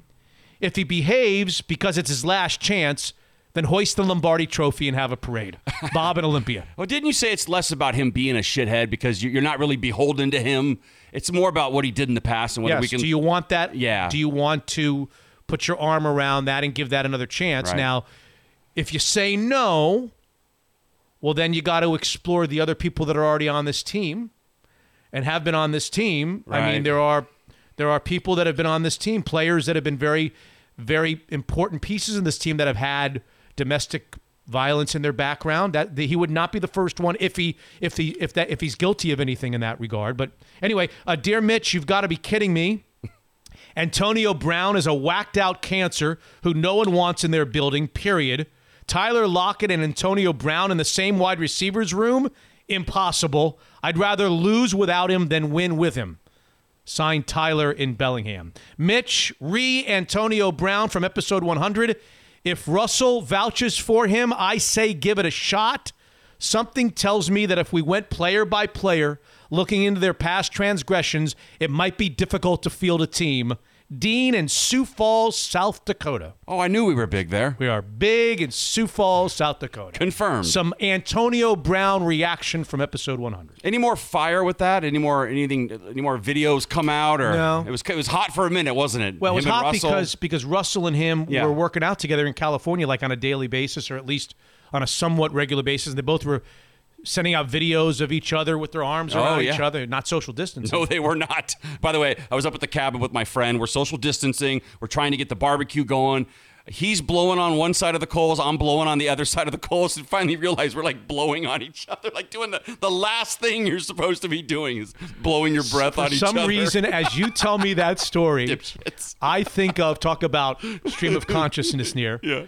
As you tell me you're blowing one way, he's blowing the other. It reminds me of the old Sanford and Son show. Do you ever watch Sanford and Son as a kid? Yeah. They really wanted this piece of junk, this auctioned off. They went to a fancy auction. George and Lamont, remember his son? Well, didn't they live at a junkyard? Didn't they run a junkyard? Yeah, they run a junkyard. Yeah. They really wanted to buy this piece, and it was Red Fox playing this Fred G. Sanford, and it was his son, whoever was playing his son. And they went to this auction. I don't know why I'm thinking about this. Not even that funny. But they went to this auction. They really wanted this item, and Lamont, the son, was in the back, and Fred G. Sanford, Red Fox, was in the front, and they were just bidding against each other. They didn't even know it. Nobody wanted it. They could have got it. Two. And Fred G. Sanford wasn't looking at the guy in the back. He's like, son of a bitch. Who is this guy? I'm going after. I'm going to get it. And the two of them were, and it turns out they paid like just astronomical. That's hilarious. Amount. Yeah. That's really you funny. two trying to blow. Anyway. Speaking of Russell Wilson. Antonio Brown. Yeah, well, yeah. It's an odd couple. Russell Wilson and Antonio Brown. But I like the guy who emailed you said, I would let Russell vouch. If Russell's cool with it, I'm cool with it. I'm less worried about how he's going to act. It's more trying to get over some of the stuff that's still fresh in my mind that he said and that he did. That's my biggest hang-up. But hold on a second. I want to make sure that I'm clear about my feelings on this. Yeah. What I said to you is, I'm good and concerned about how he's going to behave. Oh, you are? Yeah, but I was saying that's not a reason not to sign him to a non-guaranteed contract because you can just cut him. Right. I'm not suggesting that I believe he's going to be like a saint. He may be a terrible influence in the law. You may want to get rid of him immediately. I'm saying I wouldn't not sign him because I'm afraid of what he's going to do because I know if I sign him to the right contract, I'll just out with the bathwater. Right. If I'm not signing him because I don't approve of his life and his choices, well, that's a different story altogether, and I get that. That's just a slippery slope. I mean, you can't have it. Yeah. You got to be careful about it. Now, he's crazy. I mean, he's a lunatic. The fact that remember the feet thing? The feet and the chamber and the helmet thing? He wasn't going to wear the helmet. Right. I mean, this goes way beyond the video of him sprinting out his backyard after he got cut and flip-flops. I mean, he's nuts. Yeah. But the fact that Russell Wilson has taken a liking to him, that just anyway. Russell's a good man. He does that kind of stuff. The NFL's biggest stars are speaking out days before they're set to report to training camp for another season. And they're all saying kind of the same thing. This isn't safe yet. And this isn't me spreading my liberal rhetoric like I've been accused of on the daily basis on the show. But you do. I do, yes. On Sunday, players like Russell Wilson, Patrick Mahomes, J.J. Watt, Odell Beckham, many players. Hashtag. What is it? Hashtag we want to play. We want to play. Yes. But they're worried about the conditions and the protocols. Russell said himself, I'm concerned. My wife is pregnant. NFL training camp's about to start, and there's still no plan on player health and family safety. We want to play, but we also want to protect our loved ones. Well, the NFL has been the one league from the beginning. Call them what you want. They've been consistent. They were not going to be denied the draft. Remember the draft? Yeah, it was great. And free agency. We all thought, oh, you got to suspend free agency. It's not a good look with guys making $100 million contracts when everybody's losing their job. They didn't care. Nope. They're going full. The draft, even though you're going to keep it in-house and you're going to be in the basement of Roger Goodell, maybe we shouldn't have the draft during such an uncertain time in America. They were having the draft. Yeah, they did. And now they are They are having training camp. They are looking COVID-19 in the eyes, and maybe there's a lot of Republicans out there that are thrilled about it, and it's fine. And maybe there's a lot of Democrats who can't believe it. Fine, but they are staring COVID-19 in the eye and going, "We're not scared of you. Yeah, we're doing our thing."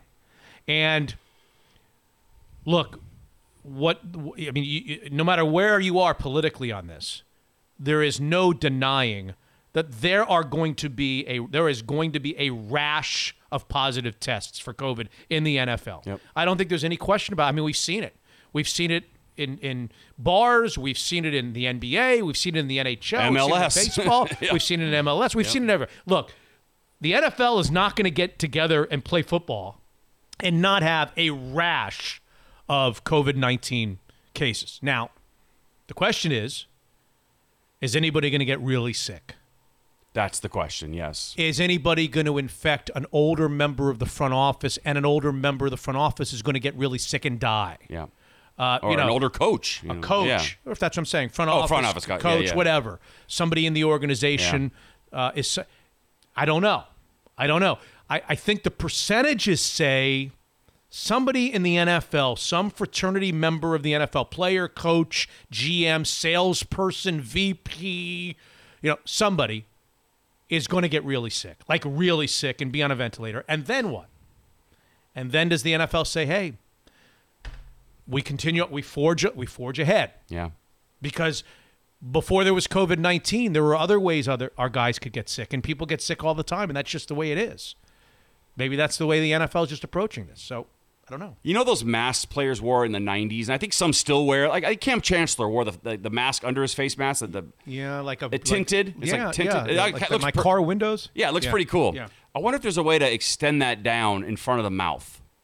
I wonder if that would do anything to help spread it a little bit. You know what I'm saying? Because right now it cuts off at about, just under the eyes.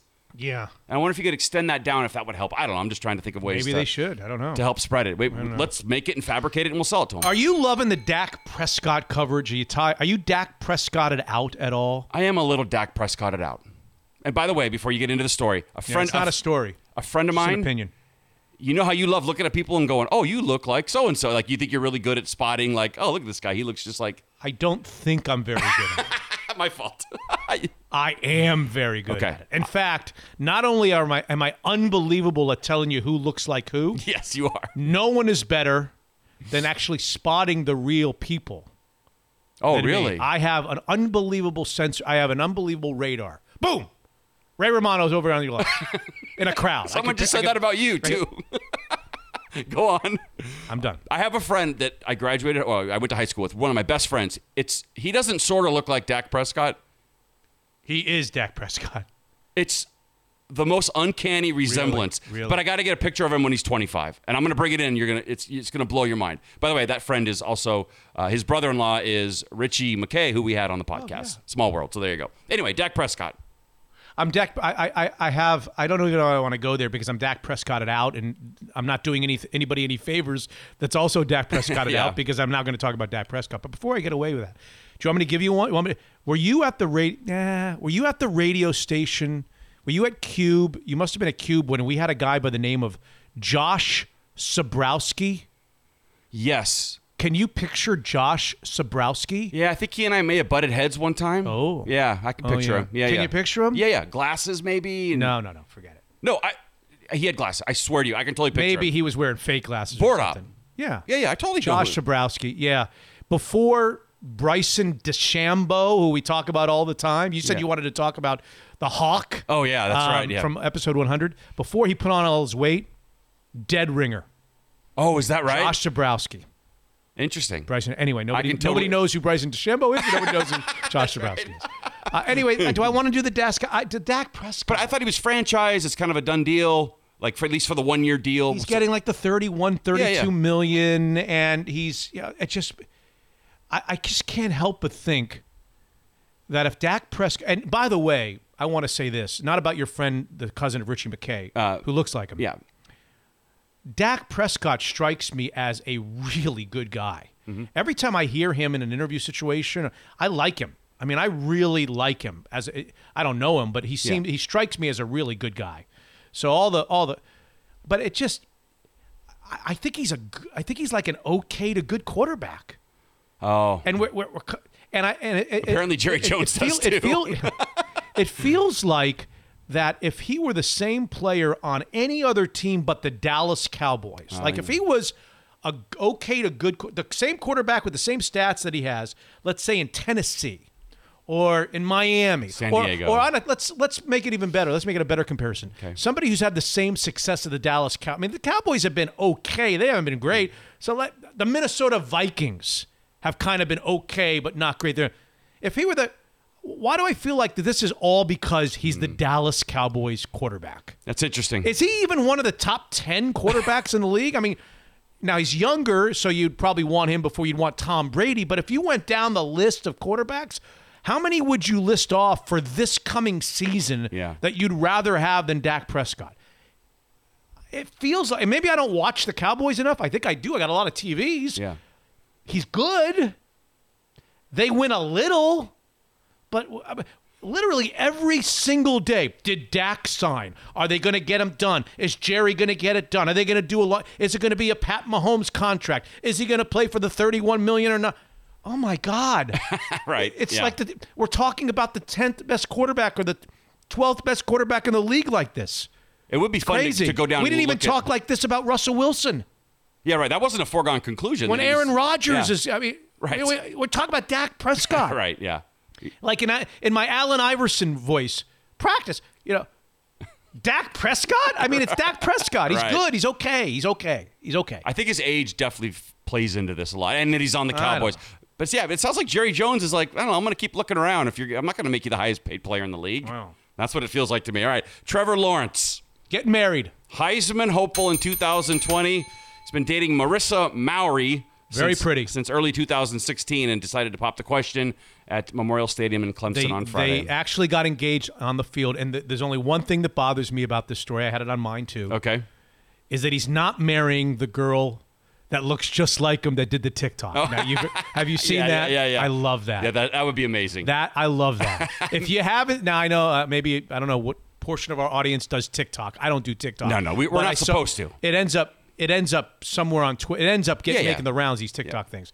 But you got to, if you haven't seen the Trevor Lawrence, the girl who looks like Trevor Lawrence. It's great. They look like twin brother, sister. She replicated his poses. Yeah. Like they would put a picture of him on and then she would be on her TikTok doing the same. It was great. If they would have gotten married, now that would have been a hell of a story. We would know exactly what the kids are going to look like. That's exactly right. This feels kind of young to me, though. 20? Oh, way too young. I don't know why these guys, like Russell Wilson. He's going to be the number one player in the draft. Right. Pick in the draft. I know. And look how that worked out for Russell Wilson's college girlfriend. You remember that? Remember how excited she was on draft day? Her. Yeah. All that preparation led to a separation. Oh, boy. Yeah, so be careful out there. I don't know why they have. Preparation led to a separation. He always says that. Yeah. The separation is the preparation. The other way around. So I don't know. Just be careful, Trevor Lawrence and Marissa. But congratulations. The NBA is about to restart in Orlando at Disney World. Yes. I thought this was a joke when I first read it, but apparently it's not. And it's led to a lot of fun. There is actually what they call an NBA snitch hotline, where players are encouraged to call a hotline if they see anybody not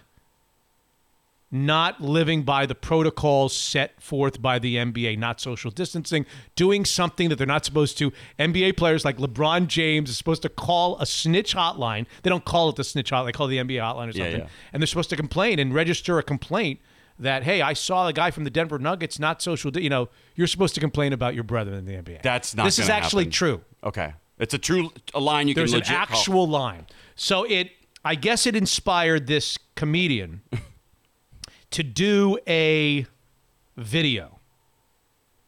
Okay. That kind of takes a little shot, and I'd like to play a little of that for you right now. I think that you might enjoy it. Here it is.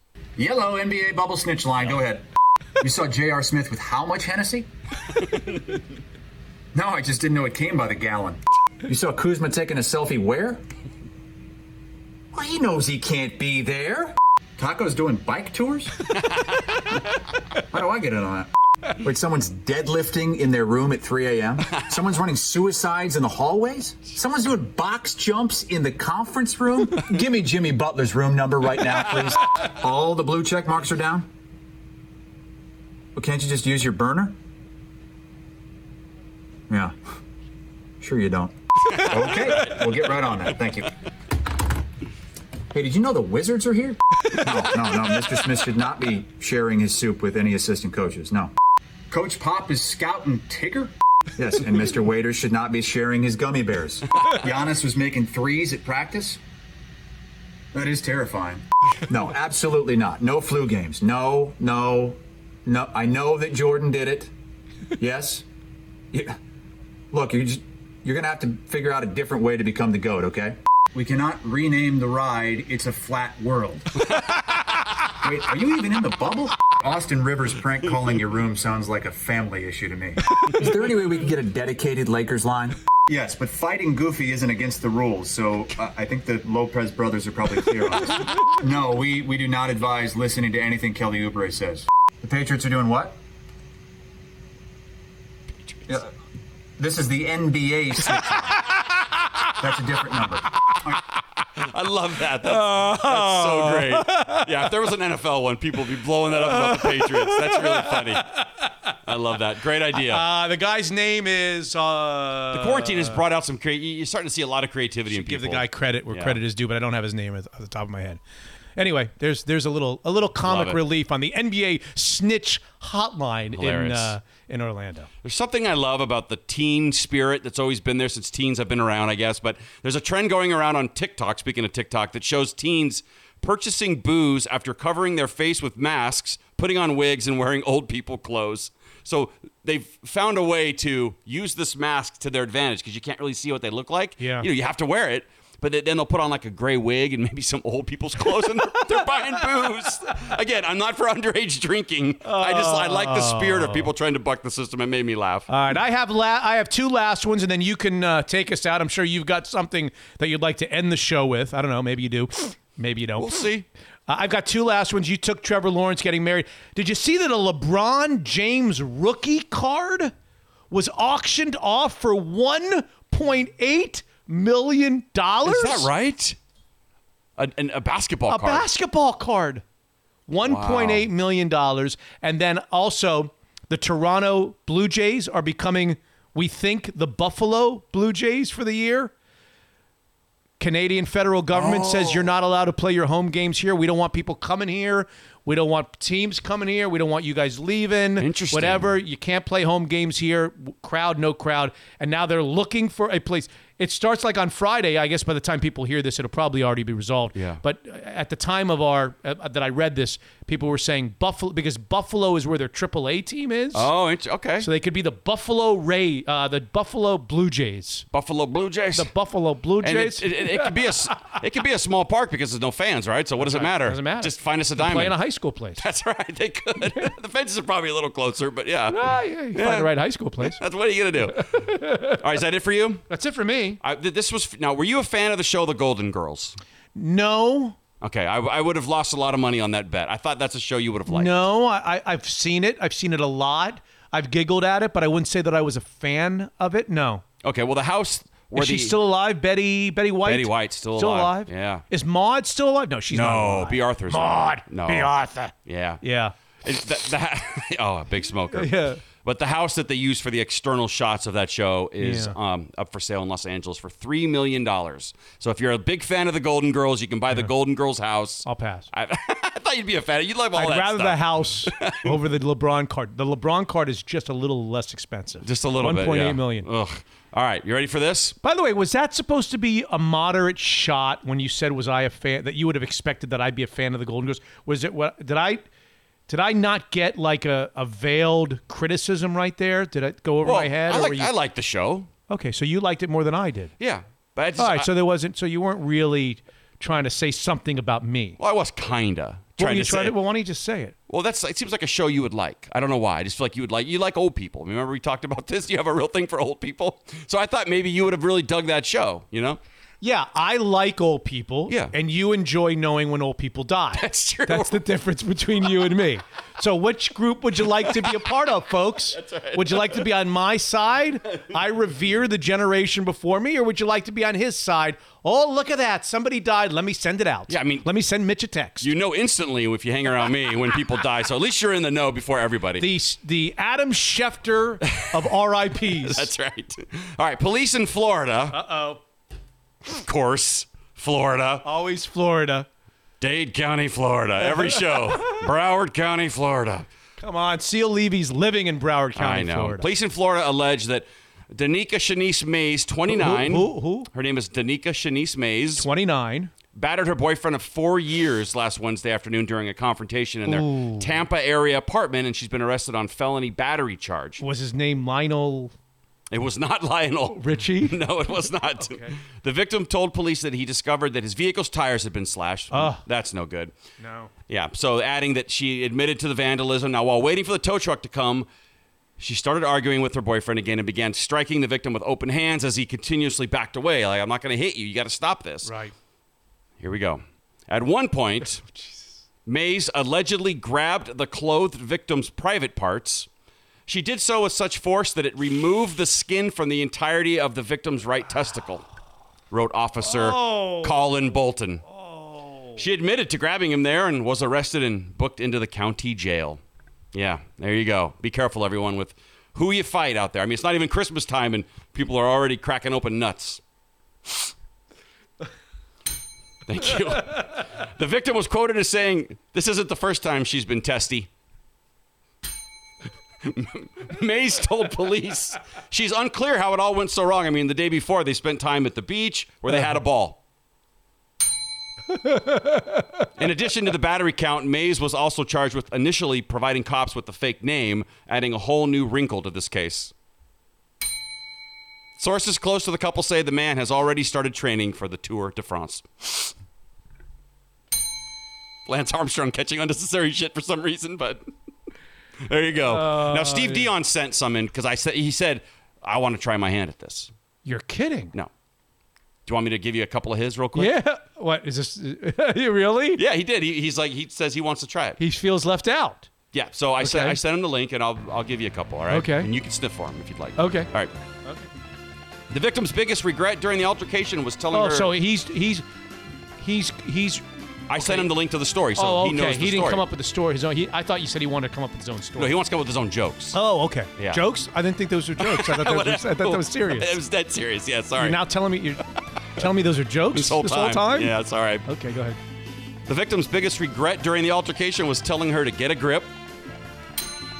She is hopeful a family member will provide the sack of money needed for her bond. Even though the couple has a 2-year-old, any objective person would say she's the biggest handful in the family. This altercation will certainly tear the two apart. You know? Not too shabby, huh? No, maybe better than yours. Maybe. Come on, they had a ball. It's all the same. Maybe you should book the shows and let him write the jokes. Yeah, no kidding, man. Maybe we should switch. That's it. Okay, very good. Nothing else. That's it? I think that's it, yeah. Good enough on episode 101 with no pressure? I had no pressure on it. I did see adults are outraged about Madden rankings for individual players. Yeah. Part of me loves adults getting outraged by this. It's like, good God, everybody. Just don't take a leak in a Verizon store over this. Right. It's not worth it. All right, episode 101. Episode 101. Yes. We are now into triple digits. Thank you to the patrons. Thanks to all of you who are not patrons that listen from time to time. We so much appreciate your support of Mitch Unfiltered. There it is. Episode 101 is in the books.